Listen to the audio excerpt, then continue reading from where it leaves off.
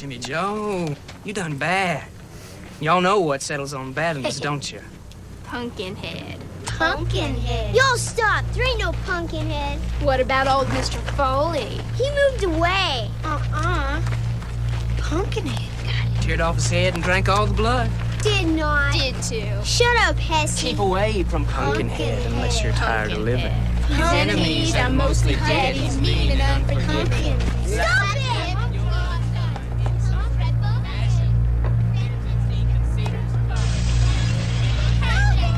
Bolted doors and windows barred. Guardians prowling in the yard. Won't protect you till you're dead. Just away from Pumpkinhead. So keep away from Pumpkinhead. Stop it! Stop it! They thought they'd made a horror show. 100 lunatics. They stirred a curse deep down below. 100 lunatics. What they had built it began to feel. 100. Forever now they must spin the wheel. This is the 100 Lunatics podcast, where horror lovers and horror haters come together for insights, insults, and information overload. Tonight, Spin 19, Pumpkinhead. Thank you, Wilter, the Wheel. The prestigious The Wheel. I'm your horror lover, Daniel. With me is my horror hater cousin, Nathan. Hello, everyone. Andrew the intern. What's up? And returning after a short hiatus, Marissa. Hello. And Caruso. It feels so good to be back. It's a full room again. Last time we got a little chatty, didn't we, gentlemen, about Friday the 13th? There was a lot to talk about. I seem to remember the intern wouldn't stop talking. Just watched the whole series. Well, I had a few things to say. That's fine. That's fine. We endured it, and now we're moving on. We're I know. moving past that now. Thank goodness. Yeah. We are moving past that to Spin 19, 1988's Pumpkinhead. Stan Winston's Pumpkinhead. This is an often overlooked 80s horror movie. It is part of the era. It's part of all the other Jasons and Freddys that came along in that time. But not many people ever talk about Pumpkinhead. I think there might be a reason why. Yeah? Think so? I don't know, maybe. I'm feeling a sad, somber tone, Andrew. This movie was artistic. Oh, okay. Okay. You started off with something nice. Okay, keep it going. No, that's it. I'm done. That's it. I'm getting the impression Caruso and Marissa were a little cold on it. Is that also how you guys feel? Cold is one way to put how I feel. I'm warm on the inside. It's like a burning hatred that's building up. Okay. No idea what any of that means. When do we get to tell you our rating? We only do the ratings. We're going to move the ratings to the end now. Oh. All right? Okay. If you change your mind about how you feel along the way, you can bring it up then. I've been noticing a pattern. We've been getting better at rating, so we're no longer shifting how we feel as much as we used to. So I think if it happens rarely, then we'll bring it up at that time. All right, kids? I think I just scolded everybody. I'll be damned if you give your rating in the beginning again. And Nathan, did I try to coerce you into watching this by mentioning that the director was a 4-time Academy Award winner? You made that attempt, but I shot it down immediately. Because I looked him up and I said, oh, so he won 4 Academy Awards for visual effects and or makeup. And then I looked into it and I was right. You're right. 0 awards or nominations for directing. This is his directorial debut. Stan Winston is a special effects wizard. He did everything that was worth noting in the 80s and 90s, and he's still doing stuff that's worth noting today. He had a short stint where he tried to direct a movie. He got away with Pumpkinhead. He got away with a movie called A Gnome Named Norm. And Okay. after that, went back to what he does best. When you say got away with, what do you mean? I mean, he managed to put these movies out. There was a little bit of trouble with Pumpkinhead. They put $3.5 million into it. Then the movie switched hands or switched companies. They thought Bankruptcy. bankruptcy came into play. They thought about not releasing it, gave it a short release, and then immediately put it out on VHS. Ooh, okay. So it only made maybe about $4.5 million. So it only made $1 million back on top of what it put into it. But I think I know for sure that I like this movie more than anybody else in the room. I can almost guarantee that. A mere 25 years later, we have been forced by the wheel and by you to watch this movie. It's Pumpkinhead. Again, a movie overlooked, underrated, Daniel, starring let's get into this. starring Lance Henriksen, a fellow Norwegian. Oh, for fuck's sakes. Is he a mountain monkey? Oh, how dare you, sir. Wow, I've never heard that before. That sounds fucked up. That's what they're Mountain called. monkey. Racism. Yeah, that is the slur for Norwegians that Nathan picked up off the internet. Good God. Dang. That's brutal. I hunted it. Oh, no kidding. I hunted it like pumpkin crotch. Yeah, I saw you making fun of this movie on Twitter earlier with your pumpkin face nonsense. Have some respect. Yes. For the show? Pumpkin fist. So you guys are cold. This Stan Winston Lance Henriksen vehicle, 6.2 on IMDb, 63% with Rotten Tomato critics, 47% with Rotten Tomato users. So here we have another situation of the critics liking it more than the users. Whoa, whoa, whoa, whoa, whoa. Do you know how many critics rated this? How many? 19. Do you know how many critics rated it but didn't actually give it any feedback on Rotten Tomatoes? How many? It's 5 critics. So there's only 14 critics that have actually reviewed this. That's enough. That's enough. How many, does it say how many fans or whatever did? There's 13,000 IMDb votes, so, and it comes out with roughly the same score. I say there's some legitimacy here. Usually in these situations, I favor with the user side. I usually go lower than the critics on movies like this because there's something overrated or pretentious about it. And you can make a pretentious argument about Pumpkinhead, but I, in this situation, favor with the critics. I like Pumpkinhead. I think there's something here worth talking about, and we will talk about it a lot. I'll make all of you talk about it for as long as I want to talk about it. Just to give you an idea here, Daniel, okay? Yes, Dad. Friday the 13th, the remake. The one we all agreed was the best one. The subject of our last spin had 165 reviews counted on Rotten Tomatoes. Just to give you some parity here between one movie and the other, how many reviews are actually being weighed. Yeah, but every movie that came out after the existence of this website is going to have 10 times more. I'm just bringing up some information. You don't need to get defensive.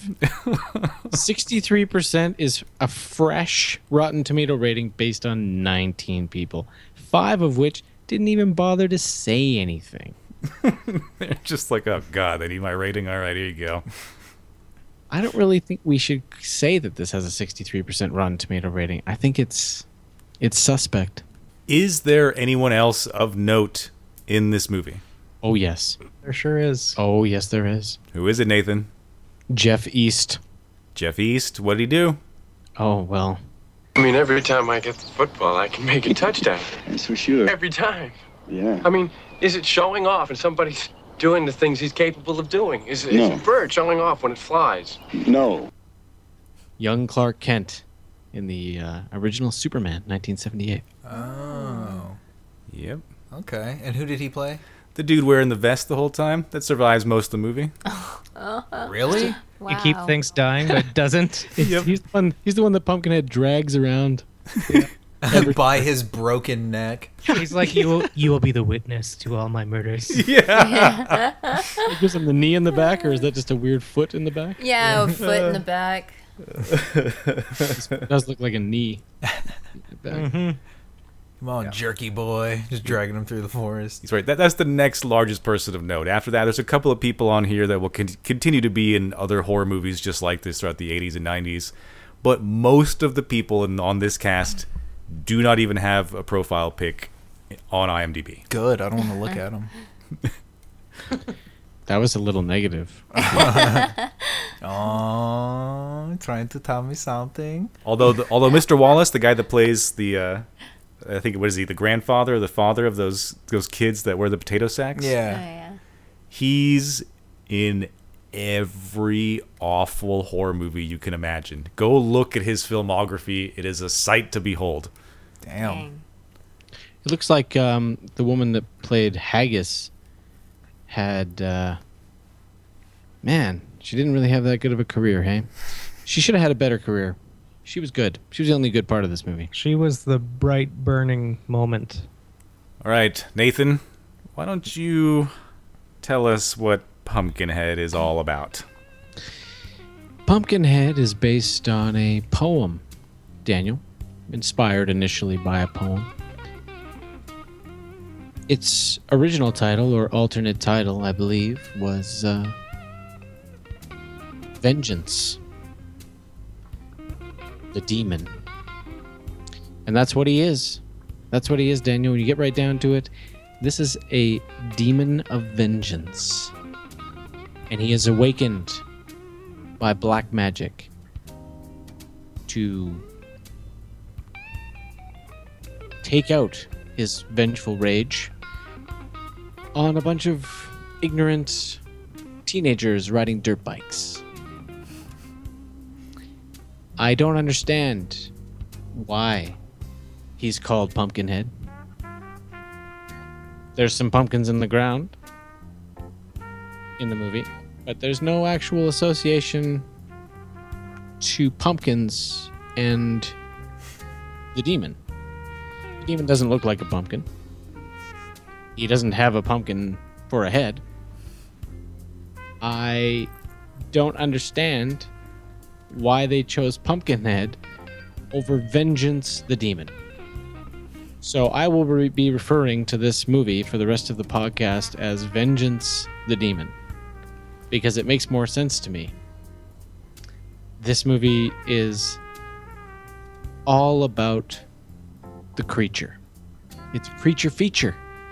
The direction of it focuses and features the creature in interesting ways that appear to be designed to mask the fact that they couldn't make the vengeful demon move.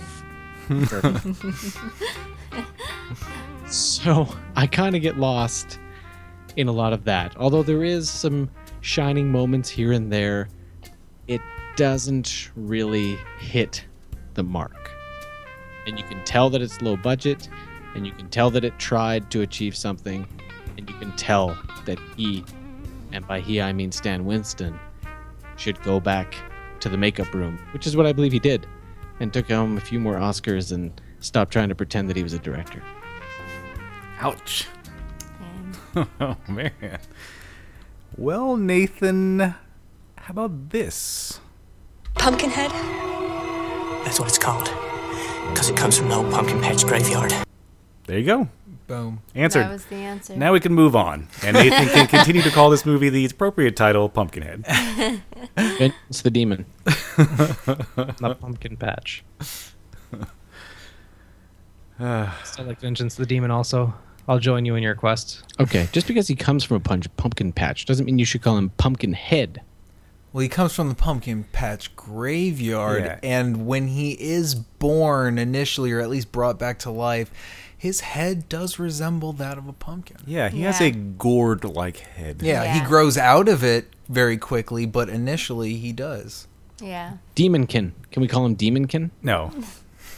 His name is Pumpkinhead. Tired of all this nonsense.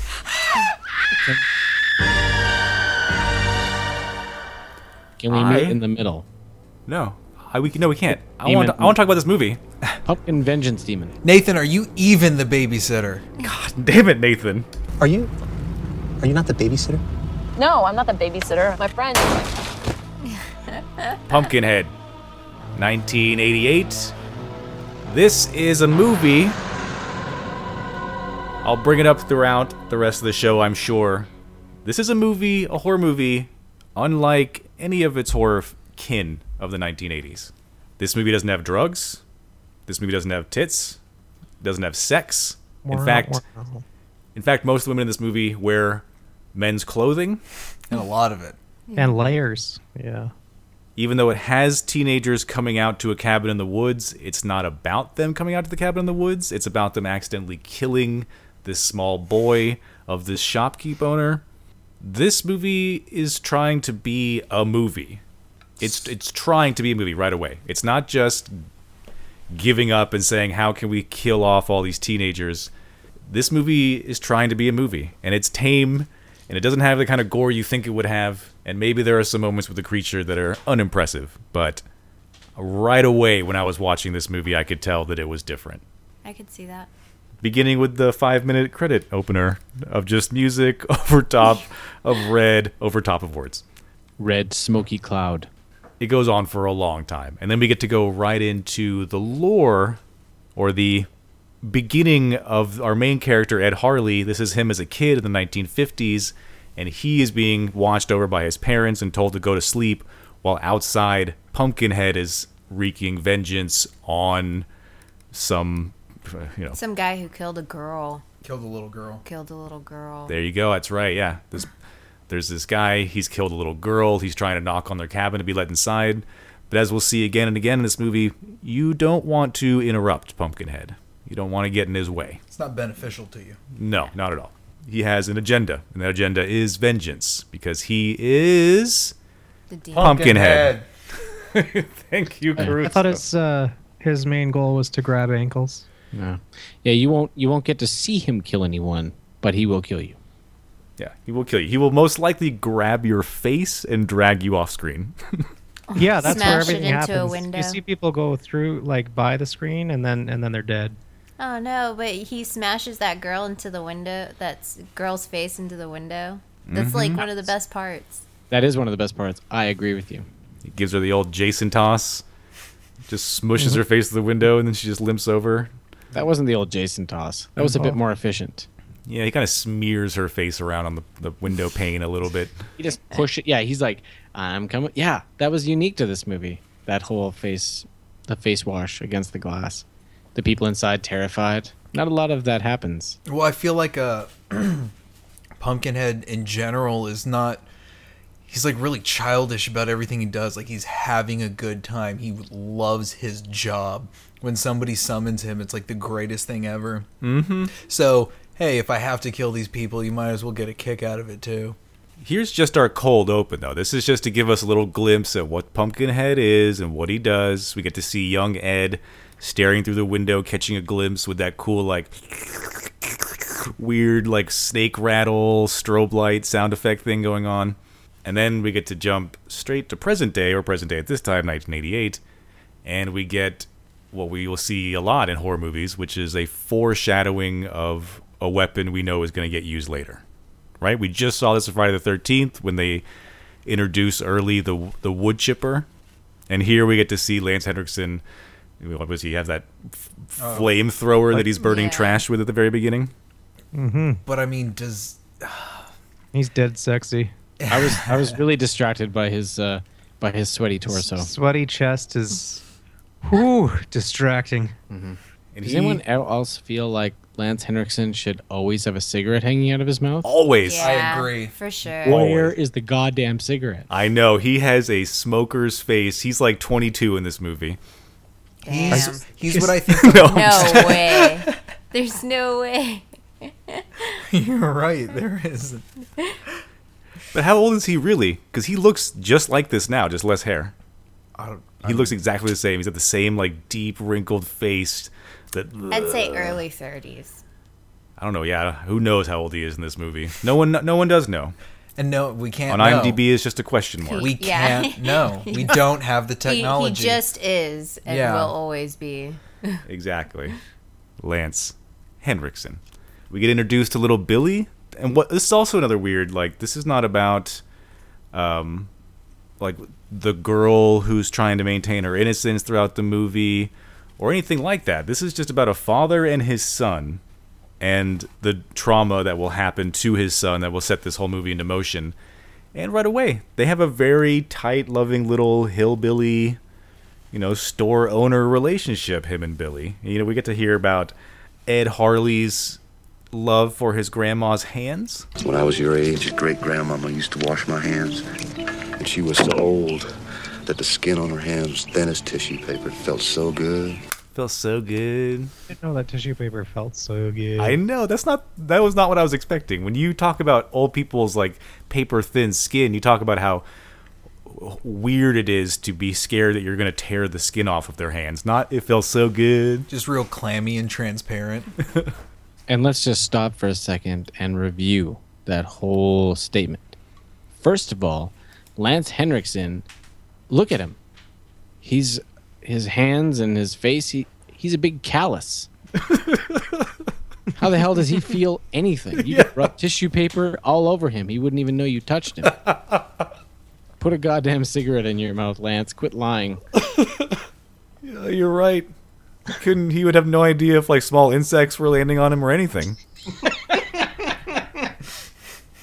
It's true. I love Lance Henriksen, though. It's nice to see him young and healthy. Yeah, I guess. And not really that healthy. Who knows? Again, immortal. Hey, I read on the trivia that he made dentures to make his teeth look more hillbilly. Yeah, Lance really got into this role. He made false teeth for himself. He practiced this accent that he got okay at. He brought his own wardrobe. Yeah. It's like this movie did a good job of transporting me into the southern U.S. Yeah, it doesn't take much. They pull you in with all these fuzzy shots in the woods and all these dirty shacks and kids in actual potato sacks. Can we talk about their piece of shit grocery store? How does he make any money? This is ridiculous. Well, it says hardware on the outside. Where's his wife? Where's the kid's mother? What the fuck? The kid's mother is dead. She's dead. Oh. They seem really happy together. Like there's no pain or loss suffered. She may have died during childbirth. I mean, it may have been a while. Or she was a nightmare and he killed her and their life's been better ever since. This is the second time he's summoned Pumpkinhead. Yeah. He's already done it before. He's got to pretend, though, so it doesn't look suspicious. He's like, hey, where's that woman in the mountains? I know there's one, I swear, man. His wife got ran over by a teenager on a unicycle. Oh, God. He had to go talk to Haggis. A unicycle? Like a motorized unicycle? Just landing sweet jumps. She came out of nowhere. She was sitting there for a good 35 seconds, but this should be offensive to you, Daniel. Okay, these teenagers are driving down the road towards the grocery store, and there's this guy with a rifle over his shoulder, and this like ridiculous beard, and this dirt. Everybody's so dirty in this. Yeah, everyone is really dirty. The dirt. They live in these piece of shit shacks covered in pig shit. They look awful. Hey, to each their own, man. They carved a life out of them hardwoods. You could like change the lens on the camera and turn this into The Hills Have Eyes pretty quick. You could, but we're skipping over some significant parts here. One, when he's spending time. I'm jumping around and being flexible. Yeah, I want to mention when he's talking with Billy and washing his hands and reminiscing about his grandmother's tissue paper skin. Billy gives him a gift, a little necklace. Oh yeah, with a little person pendant on it. Mm-hmm. He's gonna wear it forever. Ed says he's gonna wear it forever, and then we get to them going down to the shop, setting up shop, which essentially is just opening the unlocked screen door and pulling the tarp off the icebox. And then we get a little introduction to the teenagers that are coming out here who heard of this great motocross land out in the middle of nowhere. I mean, they knew they were going to the cabin. I think they mentioned how they heard of the cabin. It's like, oh, it's so-and-so's, very like Evil Dead-ish. Like it belongs to somebody, or somebody found this cabin and they told us where it is, or something like that. And that there's like primo Moto X shit. No kidding, because they are ready to go. We get introduced to Joel. Why do you always have to carry that stupid rifle with you? Because you never know what you're going to find in the jungle, yo. Thank you, Butts. I love the little end. It sounds like the cutaway between like Smokey transition the shots, Bandit. or for like a sitcom like Roseanne or something.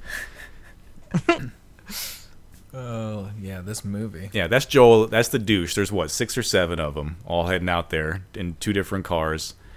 Joel is in the car with his girlfriend Kim. He's a utter douche right away. Oh yeah. He's the douche guy. We all know the douche guy is going to pop up somewhere in a horror film. That's one thing this does carry on with other horror films, and there he is. Joel, who, as soon as they arrive at this gas station, just starts picking on a small child? Yeah. Making fun of his glasses, making him insecure and shit. Coke bottles. Check out this kid's glasses. We're talking Coke bottles. Jesus. What? All I said was... heard you, man. Was he expecting a laugh? If I'm not mistaken, that is the first Jesus in this movie. And throughout this entire movie, every single character, there's some scenes where it cuts back to back where the only words said are like, Jesus Christ. And then it cuts to another scene, it's like, God. And then it cuts to another one, it's like, Mother of Christ. This whole movie, I guess he wanted to be clever as fuck, put it in the script like, oh, we're going to use the Lord's name in vain so much in this movie. And he did. And it's kind of annoying. If this movie wasn't such a creature feature, I would totally engage in the argument that this was like a Christian horror film. I could see that. Because usually they go out to the cabin for like sex, drugs, and rock and roll, but they're going out there and just using the Lord's name in vain, and that's bad enough. It is. Yeah, we're gonna ride motorbikes. You know how sinful motorbikes are. Kill a kid and then use the Lord's name in vain a lot. They're gonna wear slightly tight mom cargo pants. The only woman wearing anything even remotely sexy in this movie is Kim, Joel's girlfriend, and she just has overalls with a tight shirt. Yeah. Yeah, she's not that bright. That was the best outfit, wasn't it? Tight shirt that really brought the costumes into focus here. They could have been nominated for maybe a costume award on this. Oh god. That's all you had to cling to. I was worried about you, intern. There wasn't any boobs in here for you. It was. And no dancing. Yeah. No dance. Fuck, that's what was missing. That is what was missing. This really needed a dance scene. Oh, we'll get to Night of the Demons 3 soon enough. It would have held on tight. I probably could have given this a rating. Then we also get introduced to the Wallace kids.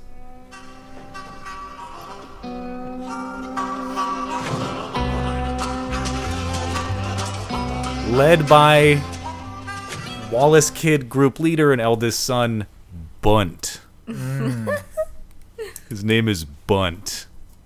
That's how you know you were born and raised to work on a farm. Mm-hmm. That is your purpose of existence, is indentured servitude. Do you think that his oldest brother's name was Home Run? No, intern, no. Triple double? Obviously. I'm sorry, did you call them children? They look like dirty, filthy animals to me. Savages, even. In sacks. Savages. They're wearing sacks and they're filthy. They're fucking filthy. Nathan, you And wouldn't these let... are not teenagers either. 2 of these actors are like 30 years old. I'm serious. The main douchebags. I looked up their age. The main douchebag and the dumb chick. The dumb tall one. Pumpkinhead, after everybody stopped.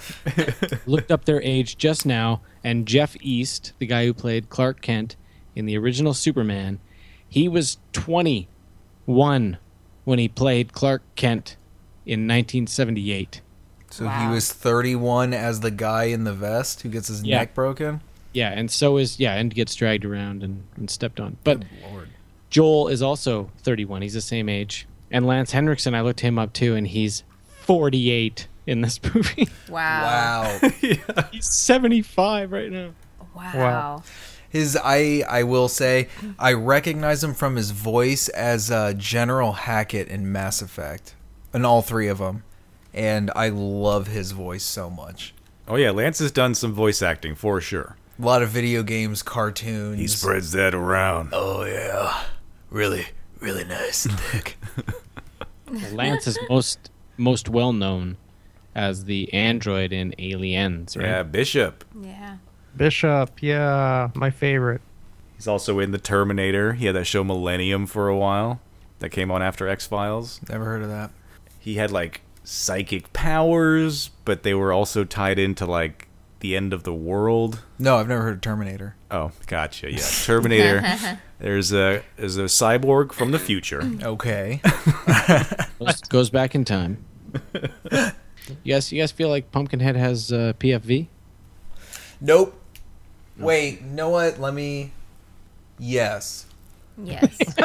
that was a quick change.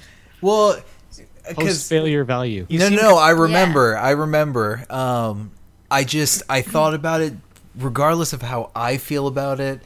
The fact that people like Daniel actually like it, I think that's where the value comes from. It comes from like it soon probably going to be put out on Blu-ray. It's going to make a bit of money off of that. I mean, it went straight to tape, and it's not an uncommon tape. Well, let's do to Daniel what Andrew and I did to you when we put words in your mouth. Okay. So let's. Can I put stuff in Daniel's mouth too? Oh, guys, wait.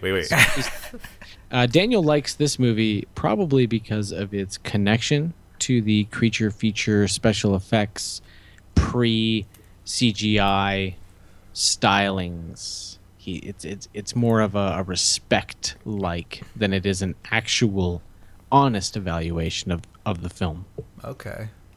And in the meantime, that wasn't a denial. That's where I know where to edit. What is old man Wallace there to get? He's there to get some feed, right? Right. Is the feed there?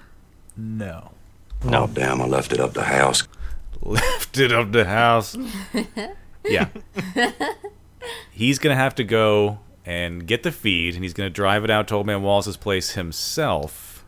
In the meantime, there's some commotion going outside with taking pictures. The kids are screaming about this Pumpkinhead chant. That's where we hear our first mention of Pumpkinhead outside of seeing him. And first off, they showed him way too soon.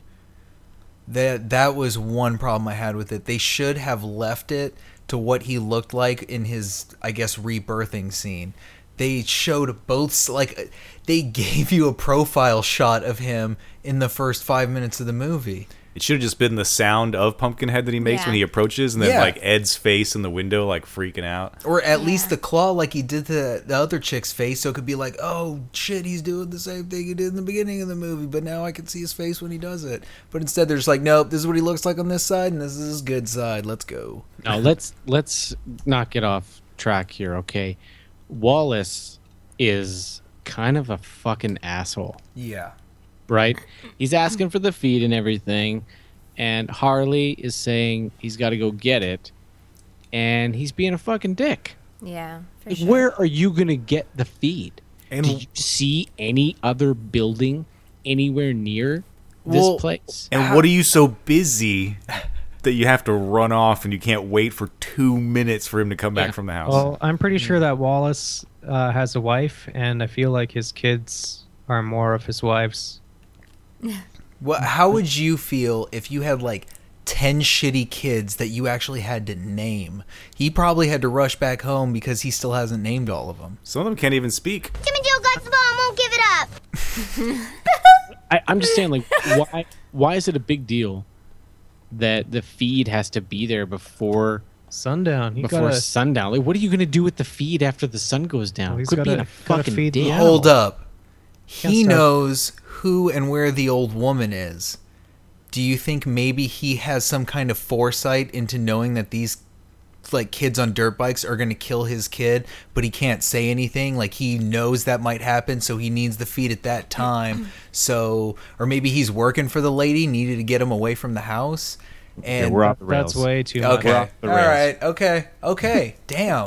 Shit. I'm just saying, the whole, backcountry, Southern, hey boy, that whole thing. Jimmy Joe got the ball, won't give it up. Joe! Jimmy Joe got They should be more friendly to each other. Wallace should be like, oh yeah, Harley, no problem, just bring it by. It ain't no thing, big deal, Why does he have to be such a dick? I'll tell you why. I'm going to tell you why. Please do. Because they need to pull Henriksen's character away so that they can kill his kid. I know. I'm trying to give him the benefit of the doubt, but no, Wallace is a dick to drive the story forward, and that's the only reason. Nathan, I'm sorry. I'm sorry. I will keep my shit to myself. Accept that apology, Nathan. No, I refuse. It's okay. I still love you. You got my feed? Oh, damn, I left it up the house. Jimmy Joe got the ball, won't give it up. Damn, I left it up the house. Oh, half my family is from Missouri, and they definitely double name their kids like that all the time. I have so many hyphenated first name cousins, it's ridiculous, and Jimmy Joe is not far off from the truth. Jimmy Joe, that's what she says. Yeah, Jimmy Joe got the ball, won't give it up. I know. Oh no, man, I spent every summer up there. I know that language. I had no idea. Idea. No idea. Didn't have no idea down there, right there. Daniel Dan. Oh, yeah. Yes, Nathaniel. No, you gotta say Nathan Jr. Nate Matt. Nathan Matt. Matt. Something like that. Nate Can we just talk like this for the rest of the goddamn episode? I was just gonna suggest it. I'm over here just trying to talk about some Pumpkinhead, and you guys getting off the rails for getting on me for getting off the rails right there. Hey, let me be the first here. Fuck Caruso, I apologize. I was completely out of line. You may be onto something there. I was just trying to focus this in the direction of Wallace's dickhead at it. I felt like he was being a bit of a prick. I wanted to get that message out. Nathaniel, I accept your apology. Bless your heart. Oh, thank you. Damn, I left it up the house. Just about open up a can of whoop-ass, boy. So, hey, Andrew, go get me some feed.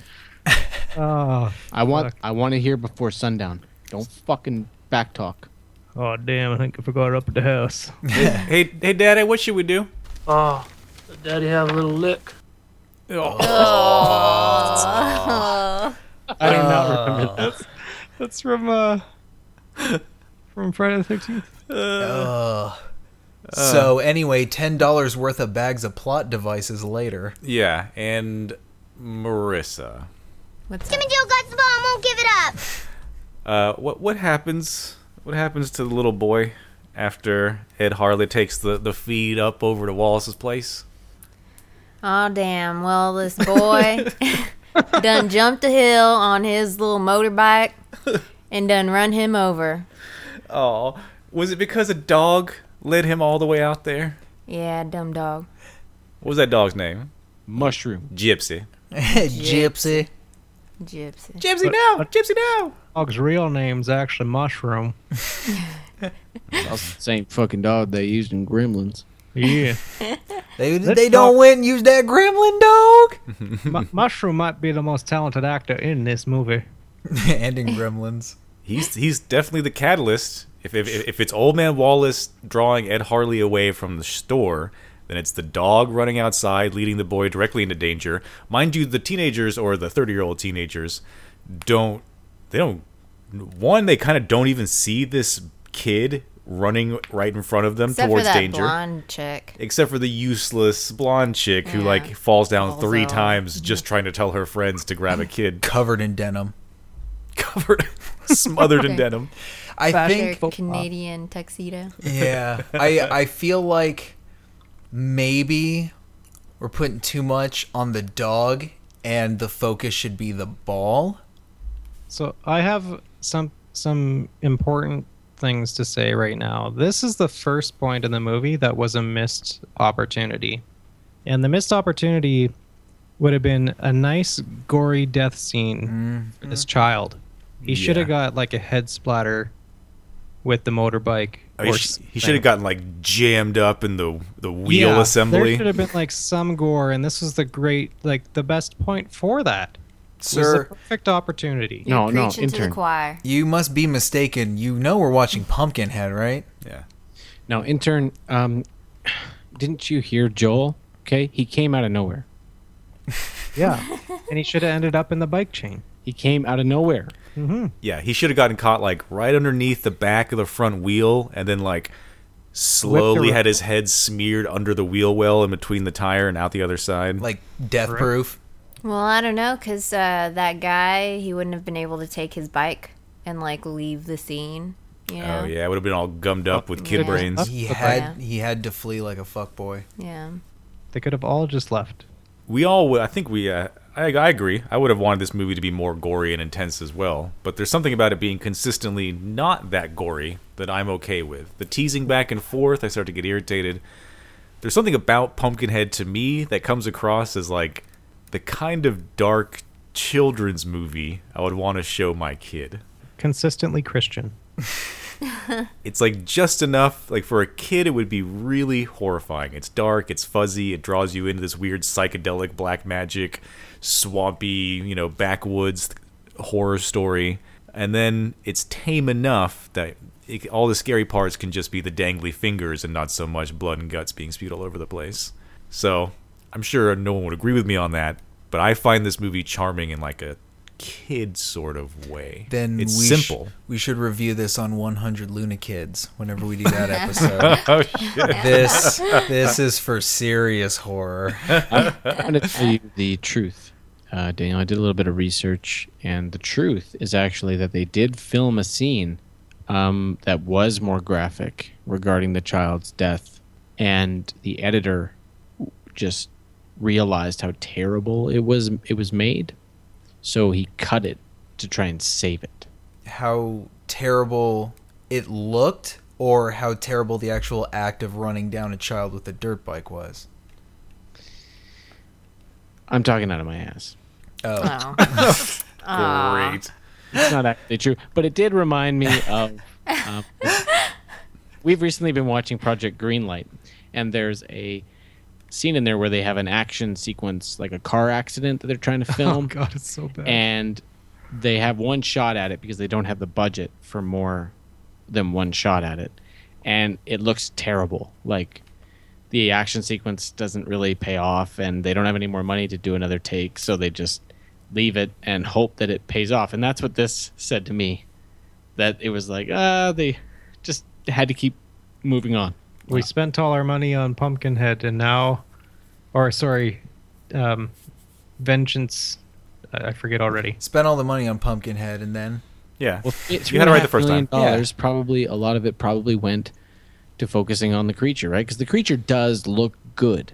Yeah. Yeah. But jump ahead, but they do a decent job of that one part. Yeah, for sure. But ironically, Stan Winston didn't have much to do with it.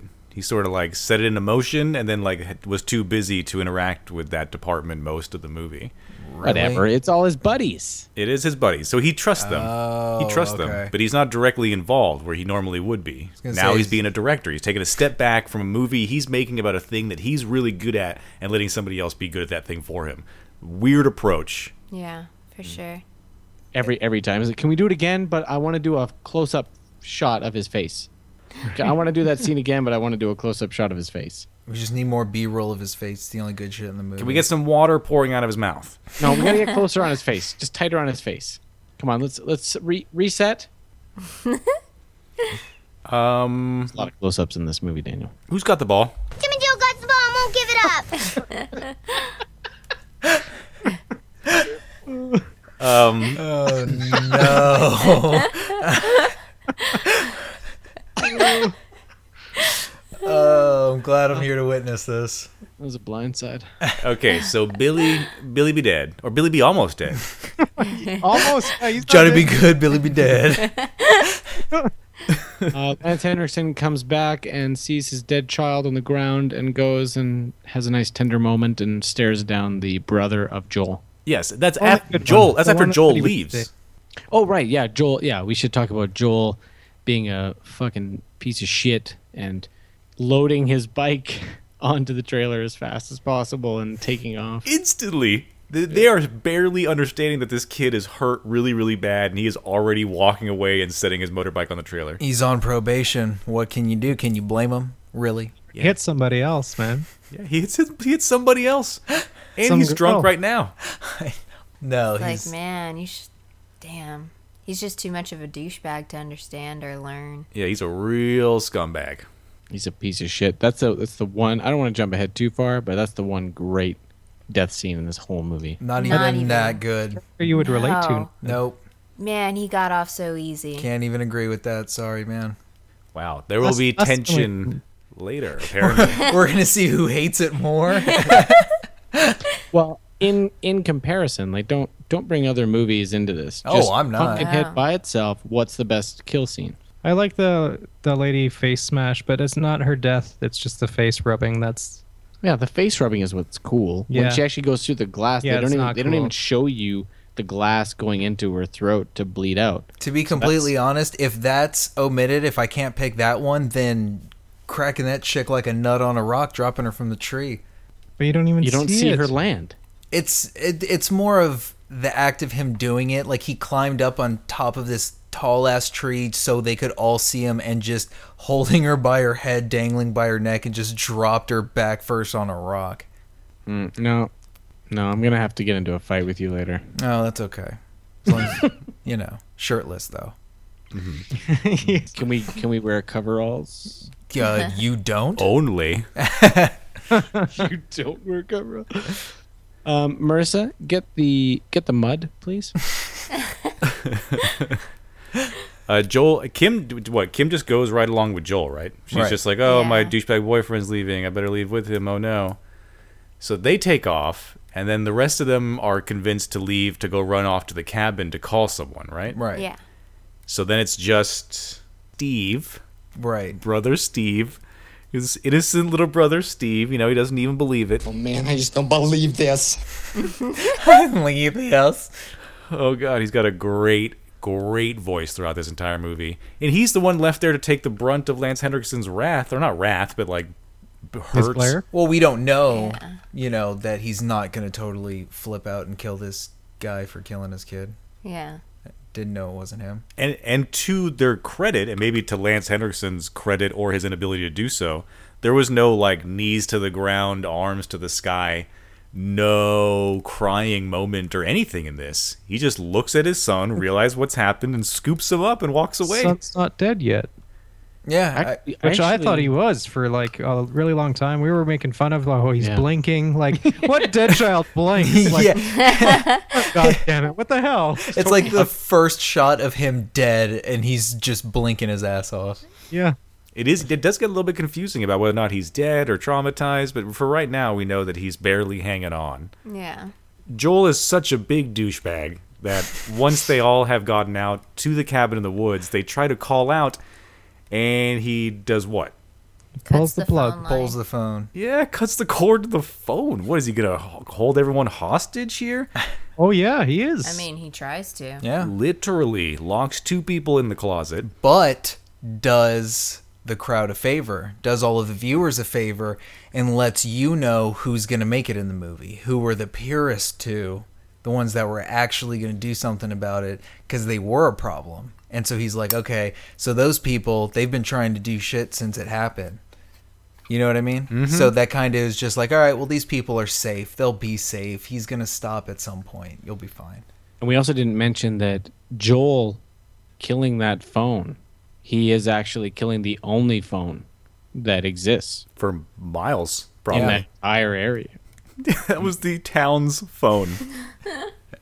When Steve shows up, because he's just kind of like let off the hook. Lance Yeah. takes the son away. He gives him a dirty look, a mean glare, but he doesn't say, "Come with me, boy. We're going to talk to the cops." You didn't Or- even ask him what happened. Nothing. Yeah, he didn't ask what happened or anything. I guess he just assumes that he knows. Either way, he gets to go all the way back to the cabin by himself. When he gets there, he has a little interaction with Joel to explain what's happening. Look, the kid's father showed up. He took the kid away. And I think everything's going to be okay. Really? Yes. You tell him what happened? I told him it was an accident. And? And he just looked at me. What do you mean he just looked at you? I don't know. Don't lie to me! He looked at me like he wanted to kill me. I told That is him it the was an worst. accident.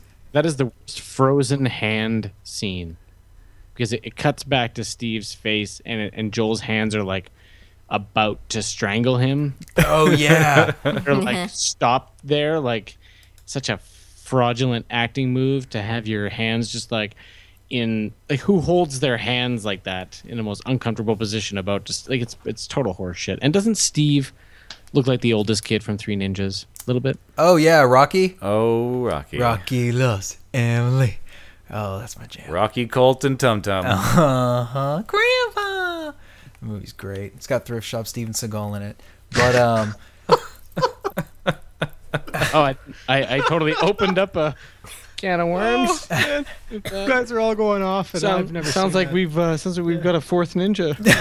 Hey, all right. It's Three Ninjas. Three Yeah. Ninjas Kick Back. Three Ninjas Knuckle Up. We all know all the Three Ninjas sequels. And if you don't, are you living? Daniel, Yes, Nathan?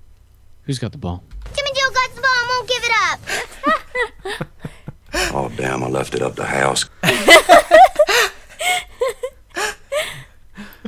Yes. Did you tell him what happened? I told him it was an accident. Oh, The way he says that. I told him it was an accident. Beautiful. Great job, Steve. It's like he's going through puberty. This whole movie. All right, it's time to call upon something. No, not yet. Henriksen's got to go back to the house with his dead son. He's got Cry Well, his and son has to die now. rock back and forth in a dusty room. and he goes and talks to the asshole family. Yes, that's what they. After the son finally passes, he has one little gasp where he says something like, He says, "Daddy." "Yeah, I think he asks. Where's the ball?" Jimmy Joe got the ball and won't give it up. And passes. Do all these characters, like this family that he goes and visits, they seem a little bit deeper backwoods than the average backwoods, and it's immediately draws out those two characters that picked up Steve Martin and John Kennedy in Planes, Trains, and Automobiles. the guy that was like, Yeah, you know, half of the caulking to their shack in the woods is made up of phlegm. Oh God. he drives his truck, his dirty truck, down this road that I swear to God, if they suffered a major rainstorm, this entire area would get flooded. There's shanties everywhere. Just families. No, I'm serious. Like, You know what the cleanest thing in this little we're spot watching is? it in the Is background. is the goats. The goats are the cleanest things here. Watching in the background right now, he drives down the hill. There's two girls that walk by in these dirty, filthy dresses with a big, huge fucking pig. And they're just walking. Everyone is so dirty. You would not survive 10 minutes in this town, would you, Nathan? I think that was like one of your selling points about the proposition. You like it because it's so dirty. I don't know why you're not embracing this right now. Because that's Old West. Well, this is New West. Yeah. Yeah, you do like dirty. If this movie had slow zoom in it, this would be halfway to like a masterpiece for you. Fuck you guys. This is present day. It Present day 83. Yeah, 1988. 88. Everyone has bad teeth. You always talk about everyone's set teeth. in the 1800s. Oh. People are supposed to be dirty in the 1800s. People live like this in real life today. People don't live like this. Yeah. Not real. This is real. This movie's called Pumpkinhead, asshole. So this part of the movie. God damn it! Why isn't Lance Henriksen smoking a cigarette? Smoking a cigarette. God damn it! All the time. Instead, Ed Harley, after his son has finally passed, he's loaded him in the truck under a blanket like a dead dog. He's gone out to the Wallace's place because he's looking for something. She lives somewhere in the mountains hereabouts. Some folks say as how she's got powers. I never heard no such woman. I never heard no such woman. I think he said heard. Uh-huh. Yeah, that's what He did. I heard. You know what he didn't forget to do? What? He is of such sound mind that he brought the feed. Yeah. Yeah. His son died, and he's like, I guess I got to load up my truck and bring the feed.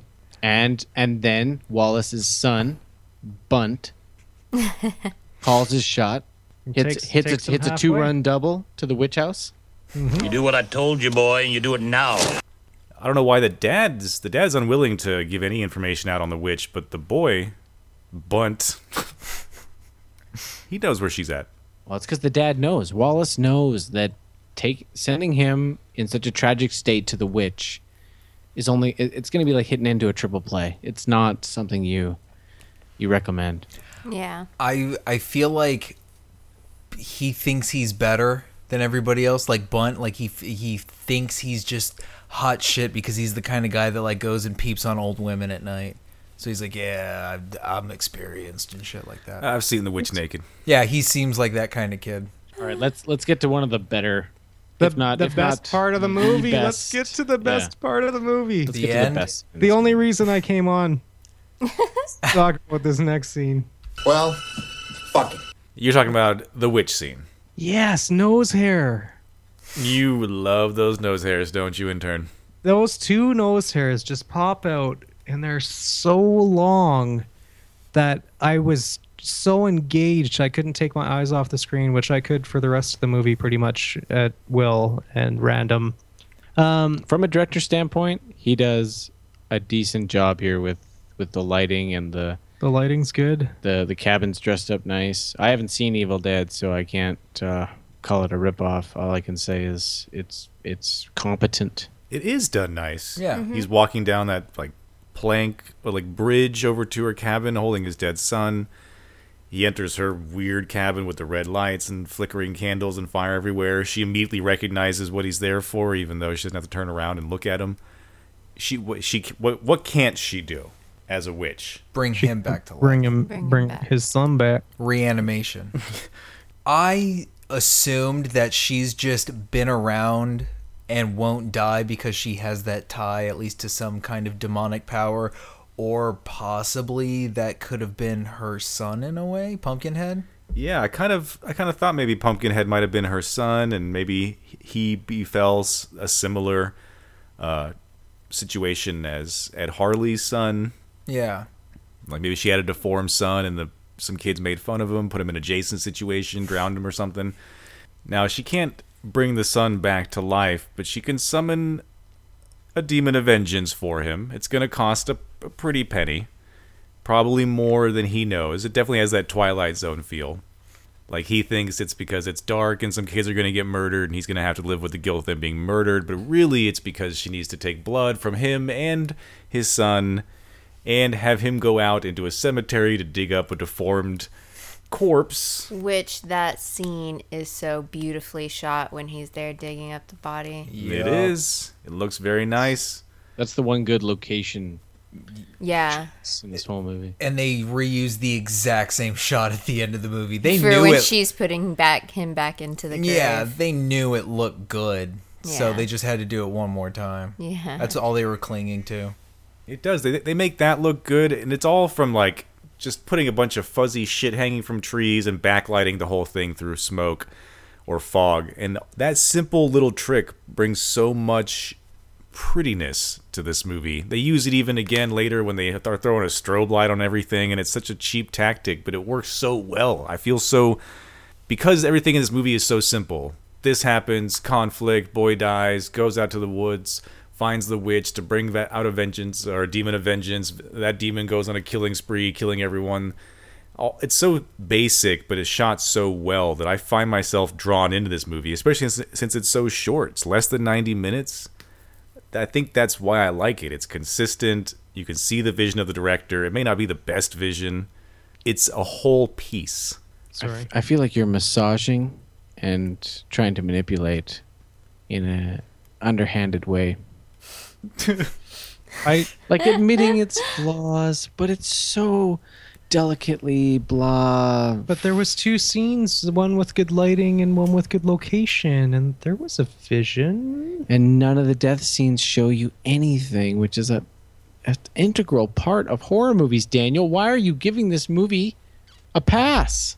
Because this movie isn't so much about their deaths. This movie is more about Pumpkinhead himself. This is about a monster. What he stands for. What he stands for, what he's there to do.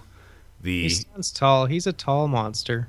He is very tall. The backfiring of calling upon him, how scared he has this entire village trapped, or how this witch has this entire village trapped, really. But here we get to see it come to life. It form into the little baby pumpkin head once they pour the blood on it. It starts to wake up. That was Caruso. He liked that pumpkin head part when it actually looked like a baby pumpkin head. Yeah, he's a little pumpkin head. Little cutie pumpkin head. Unkin head. Little unkin head. And quickly becomes a tall, bestial pumpkin head right away. Very much Grows so. sort of like a demon without wings look to him. He's got those backwards chicken legs with big stompy flesh hooves. Like overgrown shoulder and backbones. Yeah, like they were supposed to have wings, but they cut off or something. Yeah. This huge. He's bound to Earth now. They were torn off when he was cast down. The fallen angel. Yeah. With the tail that in the dark looks like a snake penis. Well, he does have the stereotypical little pointy tail, doesn't he? A little reminiscent of Aliens, like the xenomorphs. I kind of get that vibe when the lights are blinking and you're hearing that rattle noise. Yeah. Is that sound effect also in Alien somewhere? I think so. That's where I think I remember hearing it from. Yeah, I think if anything, this is homaging that movie, and why not? He worked on it. Yeah. Yeah. What happens? What is Ed doing? Does he like pass out from like psychedelic overload while this demon? I think because the demon was waking up and like you start to realize that they're like connected somehow. With He the like blood? passes out because of that. I thought it was he was getting the energy sucked out of him because the demon was using it like that. Yeah. Yeah, like it's expending his energy to let this thing grow in front of him, and he's just like so spent and tripping. Yeah, it's like black dark magic. He's like a human voodoo doll. Yeah. Yeah. And his soul with the demon now through his blood and the black magic, Yeah, but they for are sure. connected, as we'll find out. Yes, thank you, intern. Yes, this is classic demon soul transfusion. Mihalo, Shaitan, Ben, El Shaitan. Okay, we're just watching the Pumpkinhead coming to life scene in the background that we were just talking about, and I have to challenge this whole he looks like a baby Pumpkinhead thing. No, he looks like the alien from X-Files. He looks nothing like a pumpkin. His head is totally shaped like a pumpkin. Yeah, come on. No. Totally shaped like one. And it's all orange and smooth and shiny like a no, pumpkin. I don't think it's orange. I think he's very gray the whole time, but like it is like it looks exactly like the shape of a pumpkin. Yeah, a gray gourd. Yeah. Totally got. He has that. It has that stem coming out of the top too. Just perfect. Yeah. Yeah, it's got that jack-o'-lantern face. Garbage. You Canadians are so literal. And now he's off. He's off to engage in what he was born to do, which is vengeance. But before we go into that, before Ed goes off to dig up the body of Pumpkinhead, he's about to grab his son and the shovel and go out the door, and the witch is like, no, leave the boy. I thought something really fucked up was going to happen to that boy. Like when he came back? Yeah. Yeah. I was like, what do you mean, leave the boy? No thanks. Deal over. Never mind. Well, they wouldn't have showed you anyway. They would have cut away and cut back, and then you'd have to assume what happened. Oh, somebody's sad. Does somebody want the ball? Jimmy Joe got the ball and won't give it up. What did you do, Dad? Nathan totally wants the ball right now. I do want the ball. Do you? Yeah. Can I Jimmy have the Joe ball? got the ball and won't give it up. Thank you. I told him it was an accident. And who is the first person to get it from Pumpkinhead? The only one that stuck around to make sure the kid's dad came back. The one that didn't deserve it. Exactly. Yeah. The one that got stared at Mm-hmm. is the image that's burned into Ed's mind. Yeah.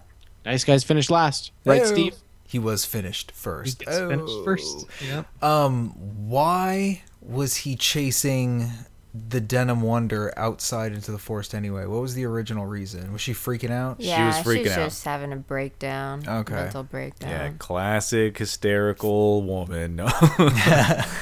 She's running out into the woods. She can't take it as she's feeling the guilt. She was the only one that was able to that even noticed the kid running out there in the first place. Yeah. And Steve goes out there and calms her down, and they're reminded of Faith because down. She's losing her shit. She's crying, and then Pumpkinhead grabs him and lifts him up into the tree, and then she freaks out even more. Yes, she has not calmed down, Daniel. No, and Steve gets it. Steve gets pulverized. It's a shame. I feel like all of these deaths are out of order. Yeah, for sure. You know what I mean? That's another layer of the grinding discomfort of this movie, is that the little boy gets he doesn't deserve it. The most innocent or empathetic character in the movie gets it first. Yeah. This is all about the people that should be getting it the worst not getting it at all, and how nothing's fair and nothing works out the way that you think it should, and at any given moment innocent can be blasted into chaos. I don't like that. I think Steve should have got it right before his brother, still trying to defend his brother the whole time. Instead he gets it first, and Joel is just now a lone sack of shit. But Joel does have a moment of remorse, and he feels something that I assume the intern thinks to himself every night before he goes to sleep. I'm always fucking up. My whole life, one big fuck up. But it stops now. Sounds very reminiscent. It does sound familiar. Every night I go to bed and those are the words that come out of my mouth. And every morning it just keep fucking up again. After you pull the gun out of your mouth? Don't worry, everyone. I'm going to make this as painless for you as possible.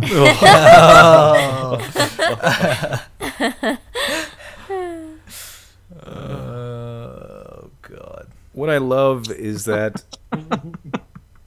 when Maggie runs back inside and she's freaking out about what's happened to Steve and everyone starts to be scared, I love how many times she just says Steve. What about Steve? We couldn't find him. What are we gonna do? I don't know. We've got to get the hell out of here. We're not going anywhere without Steve. Maggie, we don't know what's out there. Steve is out there. She's right. Now come on, we're gonna find him.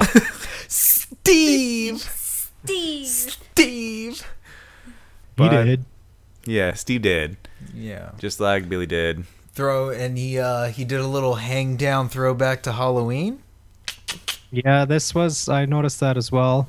We did get one of those in there. Yeah, I think that was sure. too blatant not to be. Yeah, it's still Personally. a horror movie after all. True.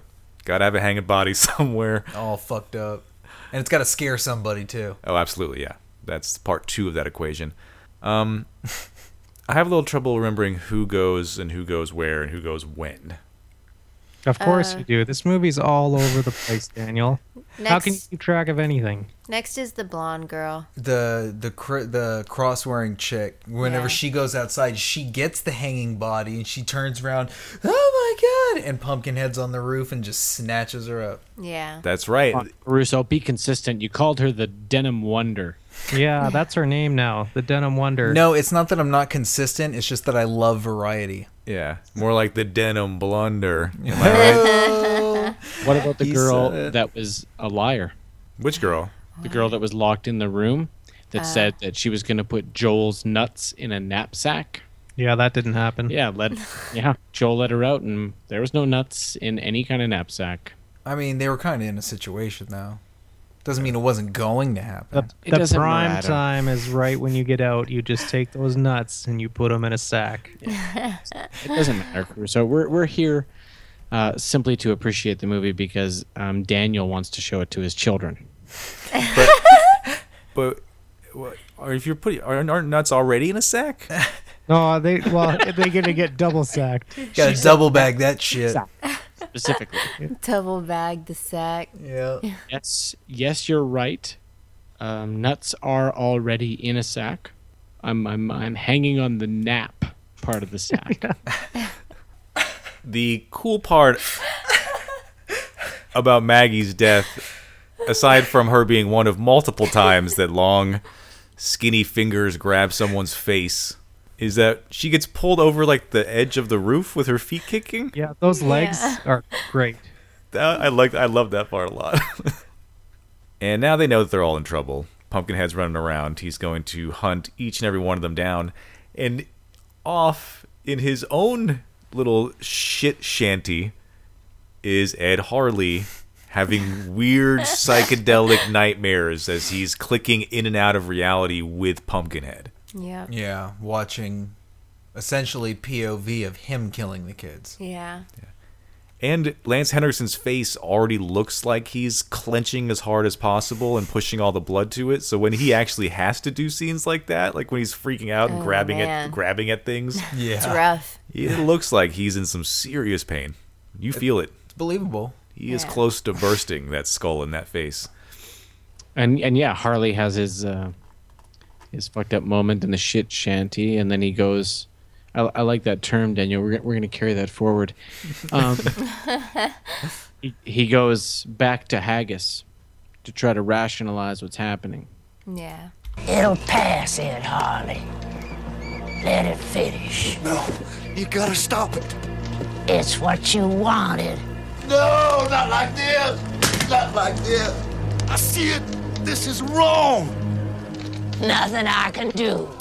It's gotta run its course now. What did you think? It'd be easy, neat and clean and painless. You're a fool. If you won't help me, if you don't help me, then I'll do it myself. I'll do it. I'll do it myself. You'll fail, Ed Harley. You'll fail and you'll die, too. Then I'll die. Then I'll die. And pay the final price all the sooner. God damn you. God damn you. He already has, son. Damn. He already has. Those two nose hairs. Oh. I kind of equate what Ed Harley's going through here to like a bad trip, like fetal position, hugging the toilet. Just go in the bathroom, dude, and just Deal ride with it. It's like when his mom comes in to see if he's ready to be wiped, and he's like, I do it myself. That was my least favorite scene in the whole movie. His acting was... Yes, that was the director's fault for not having him redo a couple of those things. But in a movie where everything is relatively competent, I'm glad to have a moment of some hardcore overacting. It's the teeth, man. The teeth cast a shadow. They're yelling at me, not him. I do it myself. I kill myself. I kill myself.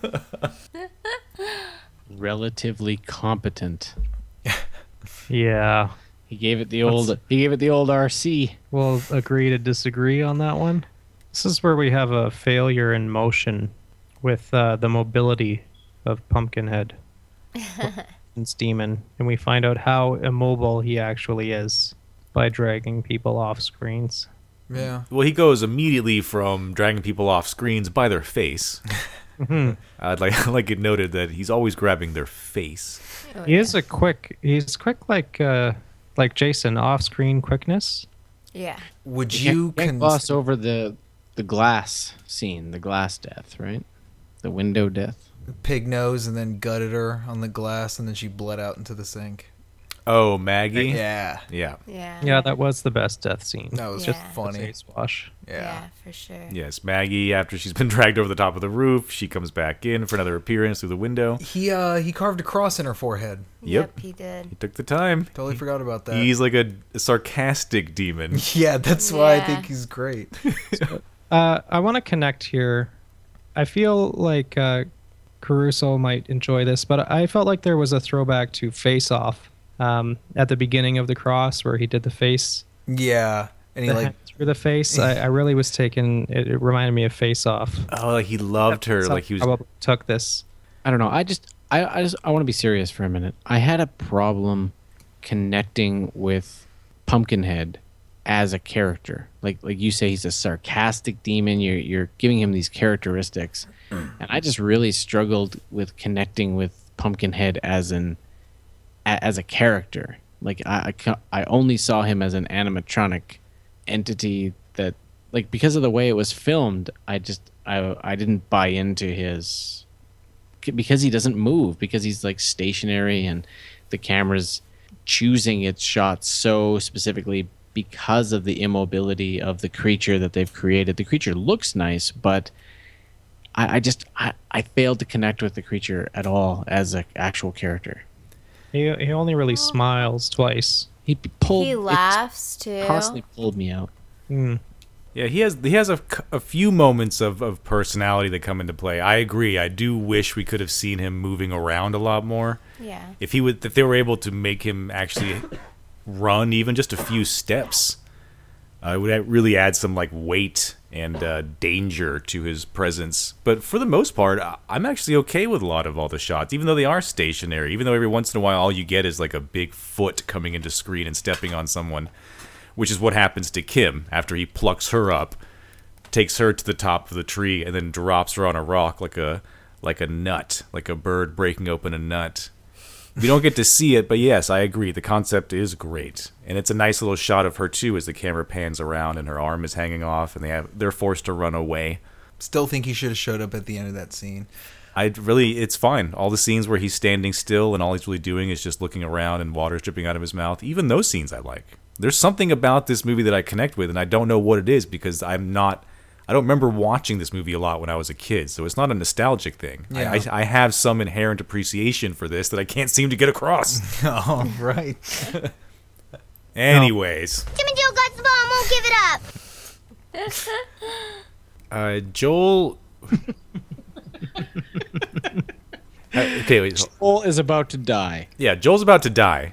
Pumpkinhead has been shot by Ed Harley. Oh, isn't he going to kill the guy with his own rifle? He's going to lay on the ground. Shoot him back? He's going to lay on the ground. Joel's going to go over and do a little tropey tap. Mm-hmm. Little trope tappy tap. Right, and then he grabs his leg. Another leg grab. Leg grab. Yeah. Followed by a rifle impaling. I really thought he was going to get shot by Pumpkinhead. Oh, Pumpkinhead don't know what a gun is. Which, great. Yeah.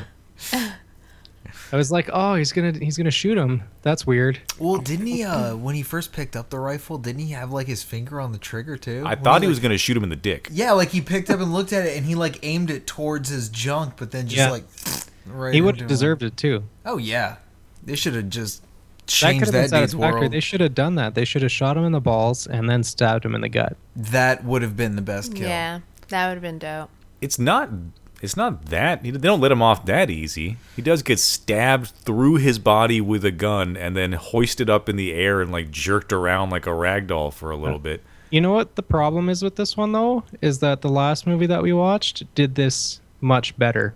That's what I was gonna say. I can't even get into the kill because it looks so bad. I can't even be like, oh, that's the best kill because he's on stake with a rifle, but it just doesn't look good. It's just not done well, I don't think. I don't think so. And I can understand that.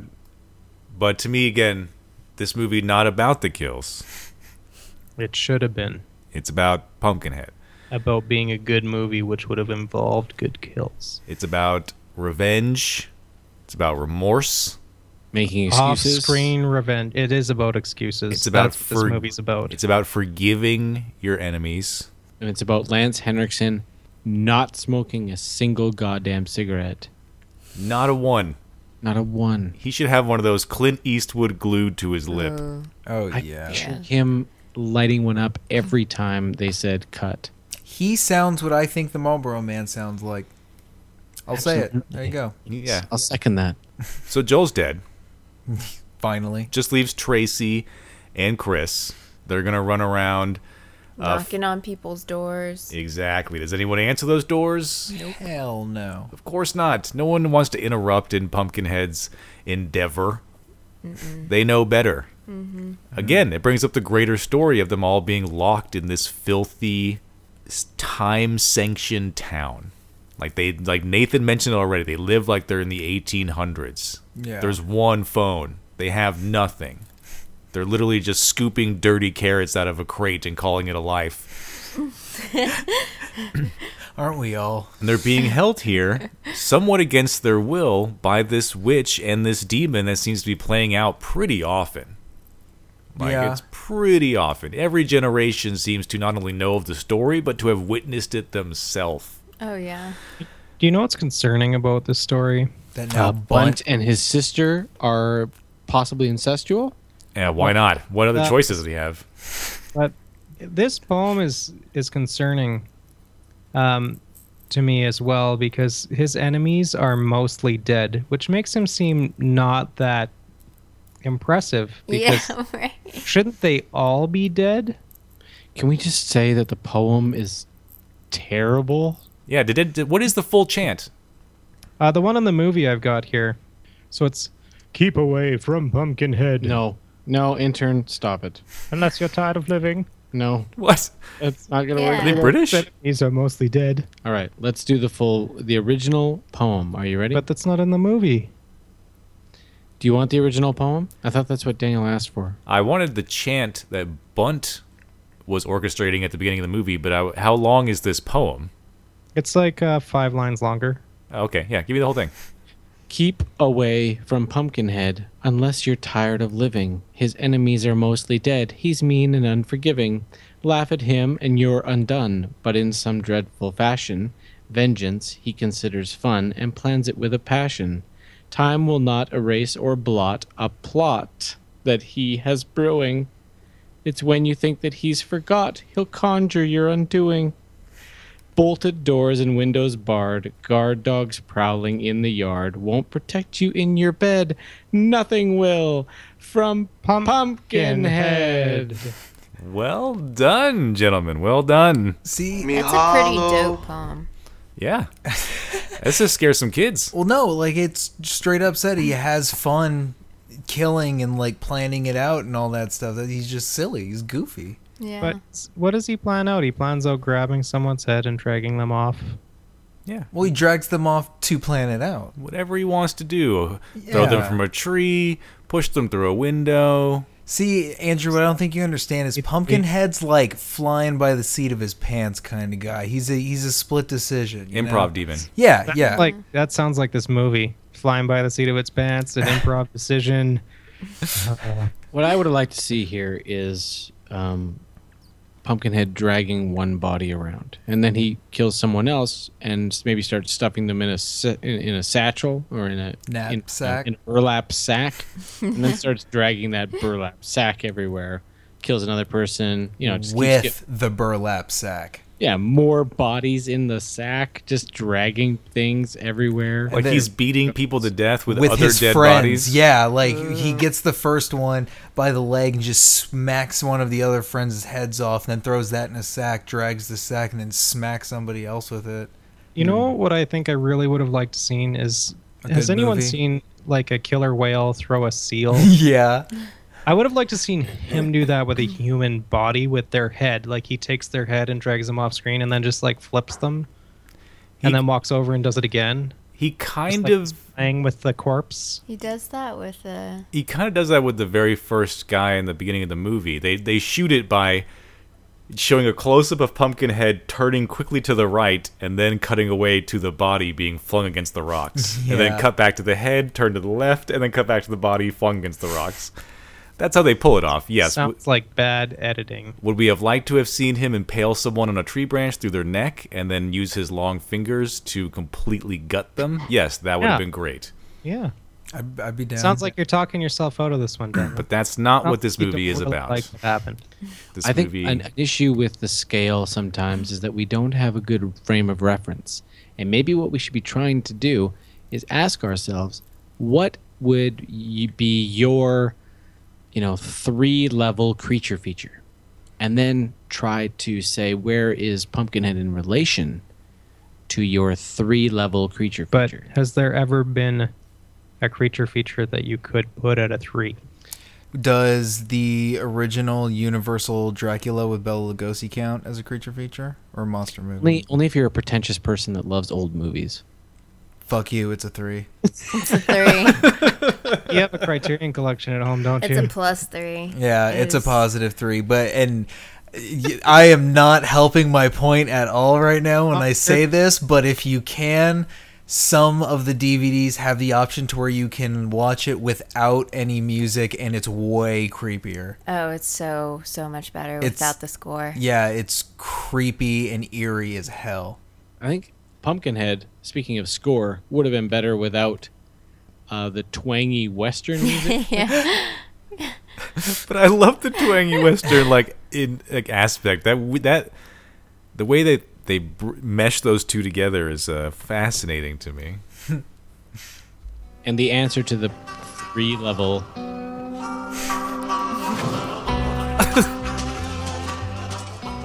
Oh God. Tim and Joe got the ball and won't give it up. And the answer to the 3-level creature feature for me is the original Predator. Oh yeah, that's a good one. Yeah, that's a really good one. I would say that's positive scale, encroaching on 3 from a creature feature standpoint. Yep. Oh yeah. What about Alien and/or Aliens? What about the rest of Predator though? Predator 2 is Schwarzenegger terrible. tramping around in the woods. There's a lot of great cheese going on in the Predator on top of spectacular creature effects. There's cheese at the beginning of Predator, but then it becomes all about Predator, and the music is exceptional. Yeah, I think everyone here should just go rewatch Predator before you debate it. All right, someone's got to have the ball. Who's got the ball? Tim and Joe got the ball and won't give it up. Oh, I think I left the ball up at the house. Oh, damn, I left it up the house. You need to put the two together and be like, yeah, Nathan totally thinks he has the ball, but he's so not the babysitter. Oh, shit. I'll find a way to piece the two together. All right, enough of this monkey fuck. Thank you, Nathan. Pumpkinhead. People are dying. We're down to 2 now. Just Chris and Tracy. They're running around. Ed Harley is also running around. He's gone up to the Wallace place. He's trying to convince them to come out and help him kill this demon. They want no part of it. No. In fact, they send him off worse than he is, which is they take his gun away from him. Yeah. That fucking backfired. He did threaten to shoot down their door. He did. And I wouldn't let that kind of motherfucker leave my house with his gun. No. And I love when they're inside. It's just, what we were talking about earlier about this movie is just full of getaways. Get away from him. Get away from that. Don't touch that. Get away from the window. Pumpkinhead? Oop. But get away from that window. Grandpa, you sure that thing ain't gonna hurt the animals? It only kills what it was called upon to kill. Them and whatever gets in its way. Our animals be fine. You get away from that window and you get to bed. Get away from that window. You get to bed. You get away. Or else you're gonna get got done. You know, there's a lot of coming and going here. Place. Going back to another. I feel... Well, I don't like it. Could be. I feel like in the cold opening, it was more of like if Pumpkinhead was out and he was going to be, you know, revenging it up, that it was more of like the parents wanted to keep a secret from the kids. But now in, I guess, 1988, it's more of just common knowledge that, yeah, Pumpkinhead does this every once in a while when something happens. Like if somebody kills somebody, yeah, this happens. Yeah, you stay inside and read your book. Pumpkinhead gonna kill some people tomorrow morning. Everything be fine. Yeah, you ain't out there don't fucking around, is you? Then you ain't gotta worry about Pumpkinhead. No, you go out now back and scrub your potato sack. But what I love is, one, the family's not willing to help Chris and Tracy. Bunt is willing to help Chris and Tracy because he wants to see Pumpkinhead for himself. He's heard the stories. He knows it might actually exist. Now he wants to actually encounter this demon himself. Yeah. After being terrified of getting too close to the witch's house, he now wants to go face to face with a conjured demon just to see what it's like. Witches are scary and demons are interesting. Yeah. Okay, come on. Seriously. Has anyone been watching how boring Bunt's life is? He's probably looking to get killed by this demon. He wants a way out. He just wants it to be cool. Some form of stimulation other than his sister. Oh yeah, you know. You know he's ragdolled that straight into boredom. You ain't even exciting anymore. Daniel, you buy us pizza, then you do this to us. That's not fair. Oh, man. Rough. Wolf. Did you think Bunt got first base, second base? You know, there's so much you can do with it. Destroyed it. Oh. Just destroyed it. Home runs with a sister. Yeah. There's a new member of the family in there. Oh no. Oh God. Hey, Daddy, time to meet your new grandchild. No, they're gonna have their own Pumpkinhead. That's what's gonna happen. Oh. Aww. She got some nuts in the sack. Poor inbred hillbilly baby. At the end of their movie, a tiny little hand comes out and grabs their face. Oh. Hey, sis, I got my knapsack. It's time for your sack nap. This made me think of the scene from Alien where the food comes out of the person's stomach. Everything is about Alien with this movie. Yeah, there's a lot of alien influence in this movie. And I mean, he was Alien, so. Yeah, Pumpkinhead is a xenomorph. Yes, he is. Yeah, he is. sure.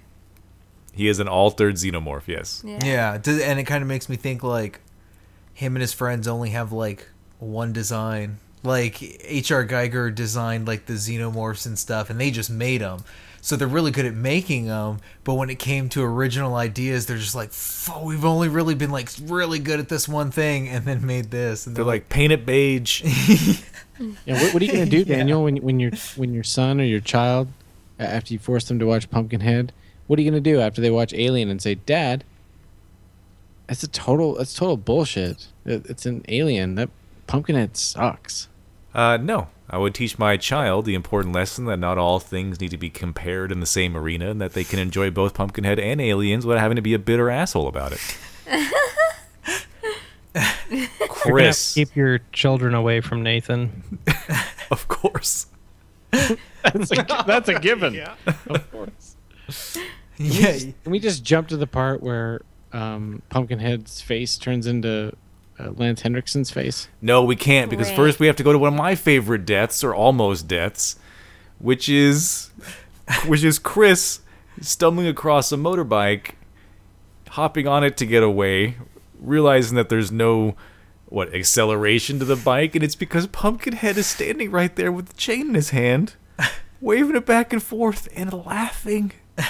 He's laughing at him in his face. And he's laughing. And the thing is, he was turning over the bike, so the bike was revving, the bike was fine.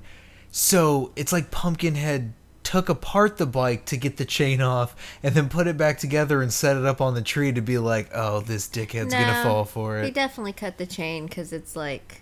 Did it have two end pieces? Yeah. Oh, okay. Yeah. I thought it was still all together. He's just dangling it, and then he picks the entire bike up with one hand and just hurls it, and he lands on his head. Yeah. Against like a stone bank. With the weight of the bike. I instantly was like, oh, that guy's dead. Yeah. It has to be. He should be. Like, he's more dead than the dude that got impaled with the shotgun. Yeah. Like a 350-pound bike, he's okay. That's a terrible scene. 350 pounds? He's like half a ton, man. I love that scene. I like that like stupid lifts. ragdoll body getting tossed against the ground. And it remains perfect posture the entire time. It's like a Super Dave stunt. Yeah. Exactly. Terrible. It's great. No, it's awful. So, would you say you put Super Dave at a +3? I'm sorry. Who are you asking me? Wow. The mouth on this one, Nathan. That was out of line, intern. Was it out of line? Yeah. Because Daniel's talking this up like he likes Super Dave like it's a +3. I know, but you still don't understand. Only I am allowed to give Daniel the kind of sass that you're giving right now. When you give him this sass, it's like a slap in the face. It's like you don't understand, okay? The kind of, nut sacking that you're doing. Just trying to take the ball here. Jimmy Joe got the ball and won't give it up. Oh, for fuck's sake! I give up. Yeah. And Bunt convinces Tracy to just leave their friend behind. Mm-hmm. Like, fuck it. His back is probably broken. He can't walk. I think he is paralyzed. He spends the rest of the movie just crawling around with his arms only. But they just leave him there to die. They don't try to drag brutal him. Because he has been with her, running around, taking her aside, shaking her, like calming her down. He's been a voice of reason. Yeah, she's just like, fuck you, like walks away. It's brutal. I love when people shake me when I'm scared. It's like my favorite thing. She needed like adult supervision the entire time she's running around. She's like 19, he's like 31, right? Now she's got Bunt. Yeah. And the final girl has to run around and just scream and run around, right? That's what she has to do. In cargo pants. But we also skipped over the church scene. The church scene is actually my favorite Pumpkinhead scene. Yes, because mine as he looks well. really badass in that scene. He does. And he actually walks. You see him. That's like the first time you actually see him take like semi-full strides through the church. Yep. I wouldn't be surprised to find out that was the most expensive scene. Yeah. Yeah, it's this torn down church. Bunt has the, reasonable logic that, hey, it's a demon. Maybe he's not going to like being in a church. Yeah. So they go to hide out there. And for a moment, it seems like Pumpkinhead does have an issue with the church. Either he's being like sarcastic, like, what, you think this is going to fucking stop me? Yeah. Or he could have like a testing the waters, like, is this okay? Oh, it's fine. I thought, like, it looked like when he walked in the church, he was kind of smiling. I thought he stopped at the door to be like, oh, it worked. And then he's like, nah. And then just walks up in there, and that's why it shows him walking. He's like, he's not scared. You're finally seeing him walk, and not only are you doing it, he's just strolling right through the middle of this church like he gives a shit. Yep. He's got that nice, like, backlit cross that's over top of him, and all the dust in the air makes it so you can see the beams of light, and he's walking into the church. He grabs the cross off the wall and busts it apart. That I had a problem with. He could have done something so much cooler with that. We both impaled someone. We both thought that was going to be the final kill, that he was going to use that. But he starts banging it like a doofus against the wall. He's killing these people, throwing their bodies around, dragging them around, and he's sitting there just smacking it at the wall until one part of it breaks, and he's like, yeah, that's cool, and just throws it on the ground. Take that, God. Yeah, it was that exactly. This entire movie is supposed to be, it feels like it's supposed to be sacrilegious, and the moment that it came down to it, we get the right side chipped off, and then he throws it on the ground. Come on. But they bump into Harley, who's finally here to help rescue everyone. He's been having psychedelic trip outs. He's freaking out. There's nothing left to do now except to stop this demon himself. He finds them. He hoards them back over to his place. And Bunt is, inside the house? Yeah. Yeah, because I like, that's another scene. I like the church scene with him. I also like it when Bunt is in the house and he's hiding in the closet, and Pumpkinhead comes in through the door. He has to, like, crouch down to get through the doorway, and it looks really good. They've got the cheap strobe light on him. It all looks nice. And he makes his way over to the closet. I think he was playing around. Yeah, he was messing around. I think he was messing. He, like, stuck his head in the closet and, like, kind of sniffed around and looked around, then backed up. But then he was like, nope, and knew you were there, and jumped and, like, pulled the clothes to the side, like, to freak him out. He had to have just been fucking with him. He did, and there's something, because we know the rules of this movie, because Bunt is not really getting in the way, and he's also not part of this vengeance. So there's something about the fact that there's something scarier to me, that I know Bunt is kind of safe within the rules of this movie, but he's still being encroached upon by this monster. And it's the fact that I know he's not going to be immediately killed that makes that scarier to me. If I knew he was just going to be immediately killed, I would just turn off the second he pulled the clothes to the side and be like, well, he's done. Yeah. But instead, he has to endure it. And he also gets his face grabbed and dragged out of the house. And even though they're pulling cheap moves and only showing half of his body, not half moving half the time, it still looks good when he's got this little boy in his hands and he's like trompsing out of the house. Yeah. And he comes down on the grounds and he's like, what are you going to do? I have your little bunt cake right here. And this is the final fight? Well, whatever you would call a fight. For sure. Right. It looks like it's going to be a big fight. Henriksen has the flamethrower strapped to his body.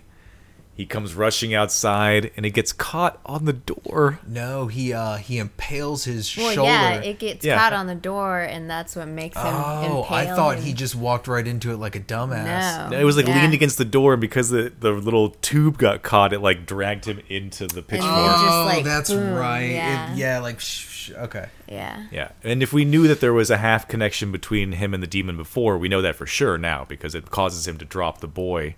Well, you see it earlier when he's getting bit in the arm by the dog, and the demon picks his arm up and is like... you're right. Yeah. You're right. Yeah, we get little clues along the way. It's what a good movie does. Gives you some crumbs. And really, the more freaky transformation is when they start to adopt each other's features. Yes. Yeah. Right? Hendrickson is getting the weird red eyes. And It kind of reminds me of The Thing. Yeah. Yeah. It's weird, though, because Henriksen is such a strange and aggressive or just firm, pouted-looking dude, I feel like there's not a whole lot of makeup they had to do to him. Like, he just wore his fake teeth, and they put red contacts in, and he just made a fucked up face, and you're like, whoa, he's transforming into a demon. I think that's what happened. That's how I felt, because I remember it did those scenes cutting back and forth showing that there was, a reaction between the two. And she was all like, oh, man, they're getting each other's faces. And I looked, and it's like, yeah, the demon's starting to look like him. And then I just looked at him, I'm like, I don't know if he's getting his face. I'm not sure. He's just kind of going like a little too hard, and it's freaking me out. Yeah, it's enough. Everyone to remember this conversation at the end of the movie. I'm remembering. That's good. Keep this in mind, and hopefully I'll talk about it. This transformation Okay. that has begun. Yes, they have Anyway. started to adopt each other's features, and because he's impaled on this pitchfork, he just takes off the flamethrower. Just quits. So instantly I was like, what's the point of this thing then? You set it up from the very beginning, and now we're not even going to get to see it used? No, then we get to find out why you like this movie. I figured it out.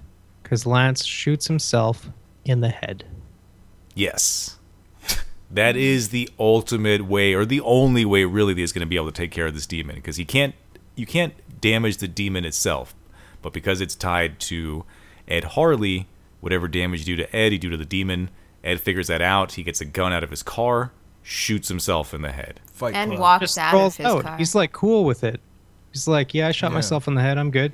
That is true. Yeah, he shoots himself in the head first and then walks out into the middle of the action. Not a problem. I can handle this gunshot into the brain without you. I think it's because, like, he's, him and the demon are becoming connected with each other, so he's kind of just like, he's got a little extra something to him. Yeah, he's got some demon juice. Yeah. He has to wind down to being a human with a gunshot wound. Because as of right now, he's, for all intents and purposes, possessed or becoming possessed. So he's got a little bit of, like, demon juice left and just... and then... There could be spiritual forces at work here. Okay. Yeah. But Tracy is doing the dumb thing, which is trying to burn a demon that presumably comes from hell. Yeah. Yeah. They love fire. They live for that shit. Yeah. It's like a bath. What other weapon does she have at her disposal? She should just be beating the shit out of Ed. Yeah. Ice thrower. Trying to pull him off the pitchfork. She should be stabbing Ed over and over again, and he's like, what are you doing? And she's like, it's the only way. Or running away. Yes. Picking That up the too. flamethrower tank and smashing him with it. Yeah, but if we learn anything from Maggie, it's that no one can run in this movie. She takes 3 steps, she's down on her knees with a twisted ankle. She doesn't want to risk that. Prom night, dude. Do you want a leg grab? Do you want to get Yeah. dragged around by your head? That happened again, too, with Yeah. Bunt. He got a leg grab during Yeah. this scene as well. Can't get a face grab without a leg grab. And the headshot comes after the fire bath, but it takes down Lance. It takes down the demon. All the teenagers, or all the people that were going out into the woods to this cabin, are dead except for Tracy. Ed is dead, who called the demon. I assume that's what the witch meant by, paying the final price or the big price or whatever, is that you think this revenge is just going to be clean or whatever, but no. Yeah. Everyone dies, plus you. Yeah. Daniel, you love horror movies, right? Mm-hmm. You love 80s horror movies? Especially. You know Ed's not dead. No, there's always a way. Transformed. Come on. He transformed. Yeah, I think he went full demon. He got buried with his necklace that he would wear forever. He told his son the truth. He was wearing his necklace forever. And when he comes back as Pumpkinhead. So he is the new Pumpkinhead. Oh, yeah. Is that who the witch takes out there? And I thought that, because after... The necklace, it's him. He said he was going to wear it. I take Lance Hendricks at his word. We are missing a scene. I was just going to say that initially I thought that this is now dumb thinking about it, but in the transfer, Pumpkinhead got his necklace somehow, like clothes and like accessories transferred, but just that one. But now if you say that, it kind of makes it like the ultimate price is that you're going to be the new Pumpkinhead. New Pumpkinhead, yeah. Well, if you remember, when Tracy finishes Ed off, Pumpkinhead is in the background and he just lights on fire. Yeah. Yeah. The body just lights on fire without having any flames shot at it. So the assumption then would be, if there is a scene missing, that it would be some sort of a transformative connection between the body being placed into the grave with the necklace on it and Ed's body decaying and turning into a Pumpkinhead fetus. Mm-hmm. That is what's missing. Well, because we have to assume that the Pumpkinhead body is going up in flames, is kind of immolating, right? Like it's done. It's gonna turn into dust. It's going back to hell. Yeah, or just imploding or whatever in flames. So I'm thinking there is a missing scene here with Ed Harley's body kind of transforming a bit more to give more of a connection to the final scene and the one where he gets buried. Things are finishing up. Yeah. Mm-hmm. No, I like that. That's a way better explanation for whatever I thought the hell was happening at the end. So as of right now, that is truth to me. You're welcome. Yeah, Thanks. I'll go with that because I was a little bit unsure myself. I had assumed that, he was, once Pumpkinhead set on fire, I thought that was part of the ritual. Like, okay, the thing's done, he's on fire now, he's going to shrink back into a little tiny thing, the witch is going to come pick him up and go throw him back in the grave for another round. Well, I thought, because when he first came out, like when he first woke up, he like shed a black layer and came out of it. And when it showed him burning up, I was like, oh, there he goes. He's just going to burn up, shrink up, and get covered and be all black again. And I thought that the necklace transferred in the weird thing going on. And when she buried him, though, he was still that orangish beige color. He wasn't covered all blackened up like burnt skin or anything. I thought that the witch took the necklace and put it onto the re-shrunken Pumpkinhead fetus, as Nathan put it. And then that made me think, I wonder if maybe she gave that necklace to Billy, and Billy gave it to his dad. And this is all like some fucked up nightmare loop. And this is how she keeps people trapped in the town. So, Daniel, you think too much. It's okay. I'm glad that we solved this problem. Daniel? Nathan? Who's got the ball? Jimmy Joe got the ball and won't give it up. All right. And it doesn't fuck around. It doesn't bother with like showing you, 2 years later, Tracy's off and she's halfway through college and her life is better. And then she has some nightmare where Pumpkinhead comes out from under her bed. And then we got to credits. No, it's done. No, Well, that validates the whole movie. Yeah, it makes this has got to be a -2. It's a -2. Solidifies everybody's opinion. No fourth act. It's great. Perfect. Yeah, we don't need any of that bullshit. It's done. She goes, she reburies it, the loop starts over, done. This movie's complete, it's tight, it knows what it wants to do. Ooh, Another magical tight. journey into mediocrity on 100 Lunatics. Yeah, and between a 5-minute credit opening and a 5-minute credit closing, this movie is barely like 80 minutes. So it's fast. When I did the check, I was like, oh shit, how much more time is there going to be? And then it was just like 2 quick kills and over. I was like, oh, thank God. It's done. So, that being said, now that we're all done, now, what are everyone's ratings? Let's start with the guests. Caruso. So his is going to be a -2, right? -1. No. It's going to be a -2, right? I'm sorry, that's not a gentlemanly thing to do, to put words in someone's mouth. Intern, you're on your own. I thought we would. I thought we were going to tag team this. That was the plan earlier. Well, I know that you wrote that down on a piece of paper in front of us, but I am not. No, not doing that. Okay. I'm a gentleman, so I wouldn't ever think to do that. I appreciate it, Nathan. God. Way to go, intern. Yeah, foot and mouth again. Not going to apologize though. I'm looking forward to more tweet battle. Right. So, -1 for Caruso. Care to elaborate, Caruso, or are you just laying it down? When I watched it before, Marissa and I, the version we had watched, I guess it was like an older tape, and it just looked really cheap. But I didn't want to give it a 0 because I feel like the little bit from the costume that you get out of the movie and kind of like the silliness of the kills was just enough to bring it up to or down to a -1. But then we watched it over here with Daniel and it was a clearer picture, and I don't know, I guess our tape was just jacked, but after rewatching it like that, it didn't look as cheap and I just felt more comfortable about -1. Marissa. I'm also a -1. -1. Similar reasons. Not recommendable, but there's something to be enjoyed here, Yeah, right? I didn't completely wait. I didn't feel like I wasted my time completely. Great. Yeah, like it wasn't such a big piece of shit that it was unnecessary. Yeah. No, it was no Wicker Man. Yeah. I'm going to quote that in a Remake. tweet, Marissa. I don't feel I wasted my time completely. Hashtag Pumpkinhead. Do you feel like you would watch this again? Maybe in the future. Jesus, Daniel. Maybe not recently. Like Yes, with my unborn not in the near children. future, but in the future, possibly. Okay. But I wouldn't necessarily recommend it to anyone. Like, if someone was watching it, I'd be like, oh, that's cool. But You'd sit down, you'd have like some loud food to chew. That you can't really hear it. yeah, maybe. I mean, I you don't know. watch the couple scenes that were done well. Yeah, for sure. Judge for them sure. if they look like they're enjoying it too much. You guys are awful. Nathan. 0. Oh. Dang. Do I you had a understand feeling, what though. happened here? I had a Wow. feeling. I had a feeling. Just got slighted. I am giving Pumpkinhead a 0, and I'm going to tell you why.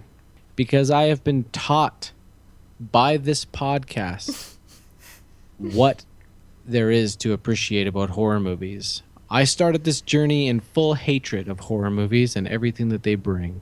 And I have been schooled and educated on what to appreciate. And I feel like there's some hypocrisy going on tonight because I've been told that the quality of the kills is a big deal. And I have grown to respect that. And I've grown to enjoy that about horror movies. I look forward to the death scenes. And this movie robbed me of any enjoyment from any of the death scenes. It's like they spent all the money on this creature and they didn't have enough money to make it do what they really wanted it to do. So it feels like because they didn't have an extra $1 million or $2 to take this where they actually wanted to take it, that they just missed completely.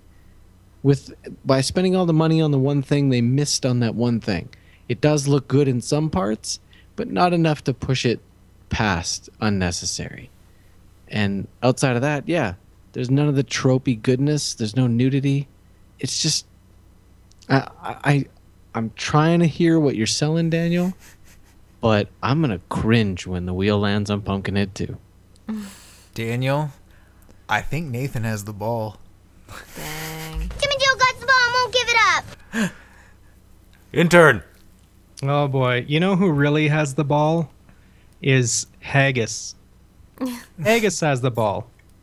She was the most entertaining part of this, and it was only the first scene that she's in. The makeup on her was really good. She was entertaining. There's no real connections with anyone other than, the one guy is a douchebag, which is fine. But there's a couple good shots, a couple good location shots, but that doesn't mean because 3 things were done well that this has value, which means if it has no value, it's a 0. That's what I give it. I'll tell you what this movie actually is.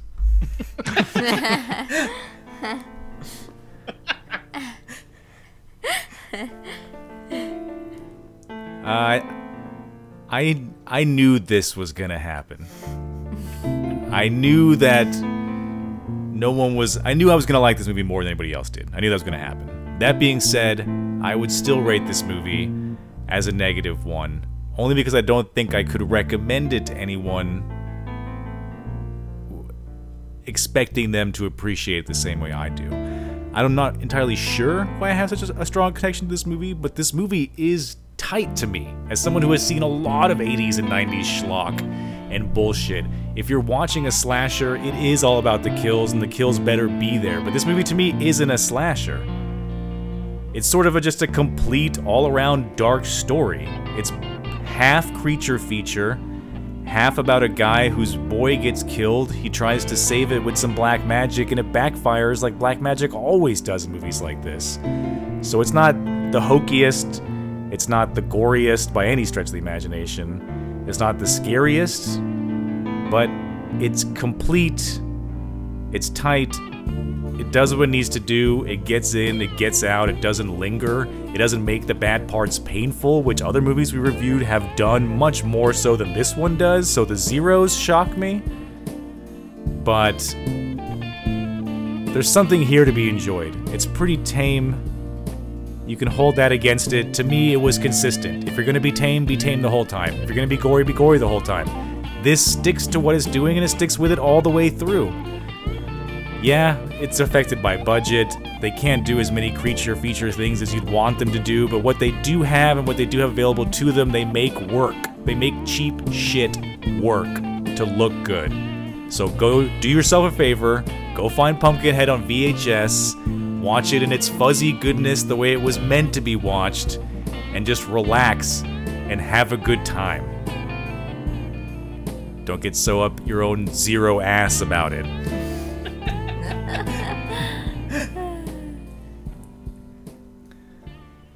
Thanks for nothing, Stan Winston. Oh. That's another thing. You can tell this is a first-time director because it is simple. Because he's not trying to do too much because he knows he doesn't know how. That's another reason that I like it. I like when I see that kind of basicness. Go ahead, Andrew. I was just going to say, I think it's time for Wilter to have the ball. You're absolutely right, Andrew. It is time for Wilter to have the ball. Jimmy Joe got the ball and won't give it up. God, man. All right. Grab the wheel here. Do I have the wheel or did I leave it up at the house? Oh, damn, I left it up the house.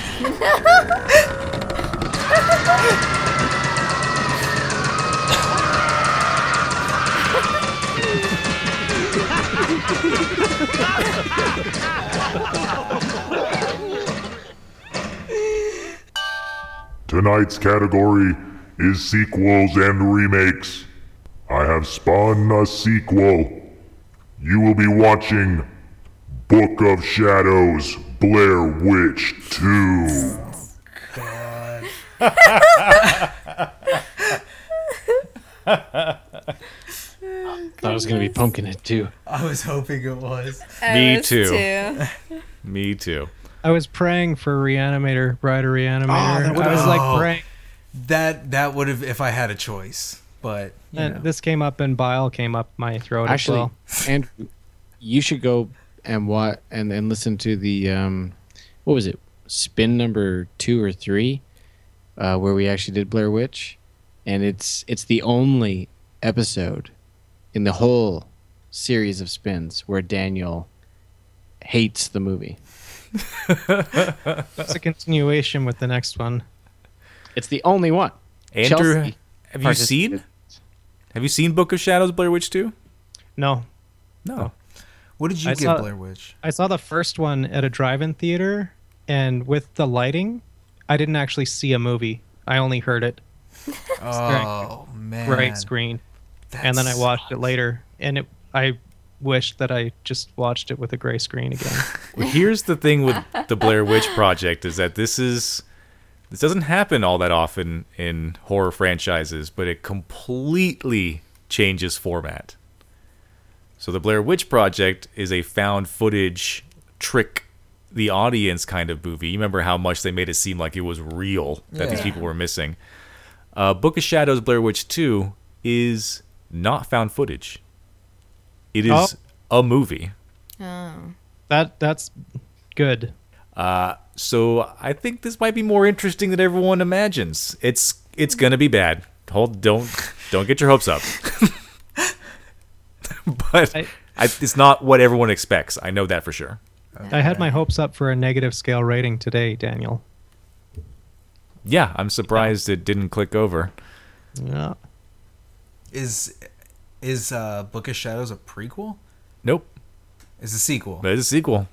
Who is it following? Just new characters? Yep. Oh, okay. And they're aware of the Blair Witch Project in that universe, but it's not found footage. All right. Interesting take. They couldn't even call it the Blair Witch Project 2. They had to call it Book of Shadows: Blair Witch 2. For legality Drop the purposes? and project. No, it's all legitimate. It's there. It's ready to go. Okay. Blair Witch 2. Hey, we don't always get the sequels that we want. Right. True. But we're here to figure out what there is to appreciate about this movie that most people don't even know exists. Yeah. Well, I hope we can show up for that one. Sounds like it's going to be the three of us. Oh, I'm sorry. Did my sincerity not come across? The Book of Shadows got 13% on Rotten Tomatoes. Oh. Damn. That's rough. Strong. Oh, strong. Man. Yeah. That's rough. Yeah. It will be an interesting one for sure. Yeah. Maybe you should, everybody just tune in next time for spin number 20, Book of Shadows, Blair Witch Project 2. Blair Witch 2. Yeah, we'll see if Daniel wants to show that one to his future unborn children. Thank you, Nathan, for mocking me into the outro.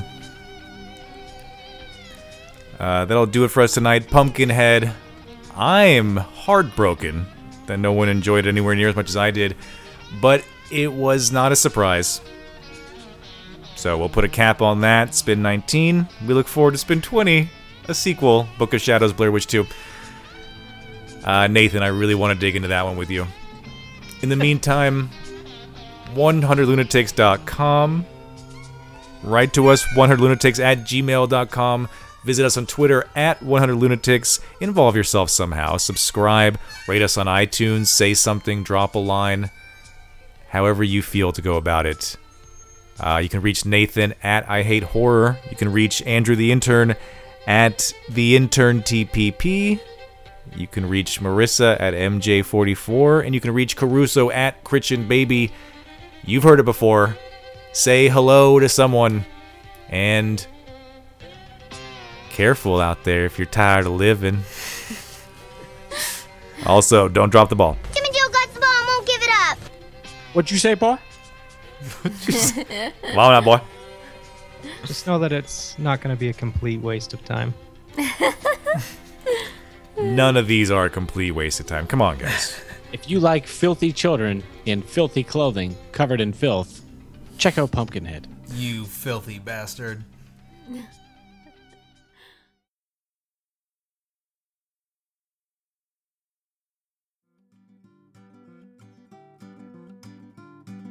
Now we have the reason to call upon a vengeance of demon. No one's gonna call me out for saying that wrong? Okay, fine. Hey, you're running the ship. That's I don't right. tell you where to steer. No one tells me when I say shit wrong. That's the correct name. I heard vengeance and demon. I felt good about it. Yeah. We're all confident here, Daniel. I'm talking out of my ass. It's all Yeah, good. you are. Shut your face. Who names their son Bunford? It's Bunter instead of Hunter. It's Bunter. Bunter. It's Bunkinhead. Whiff. It's my son Whiff and my son Bunt and my son Failure and my son Loser. I'm talking out of my ass. It's all Yeah, good. you are. Shut your face. Nathan. That scream with the torch when he calls him out when he's covered in the mud and he set all the traps. Nathan. Pumpkinhead. I'm talking out of my ass. It's all Yeah, good. you are. Shut your face. I just imagine her like slowly laying her head down to take a nap on his balls. That's a new knapsack. When my girl takes a nap, she takes it on a sack. So, girl, you want to take a knapsack nap? It's like the first part of the commercial is black and white, and it's a girlfriend that can't like figure out how to put her head in her boyfriend's lap, and then it goes to color, and he's wearing the knapsack. She can delicately place her cheek on his balls.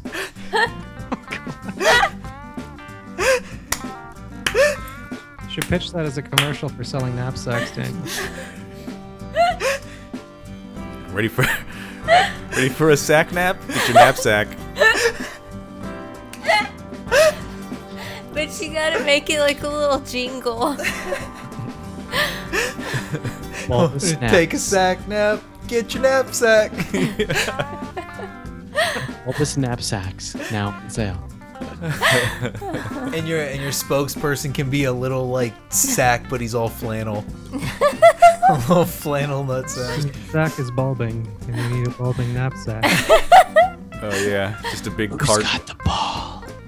Just like a really graphically detailed mascot of balls in a Snuggie. Who's got the balls? Jimmy Joe got the balls. Jimmy Joe got the ball. I won't give it up. But with a knapsack, Jimmy Joe always gives it up. Hey, you got that knapsack? Oh, damn, I left it up the house.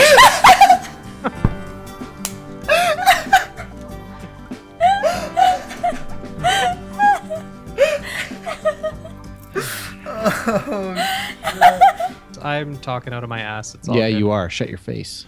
A movie you could show to your kids. Yeah. Yeah, exactly. Thank you. Somebody finally gets it.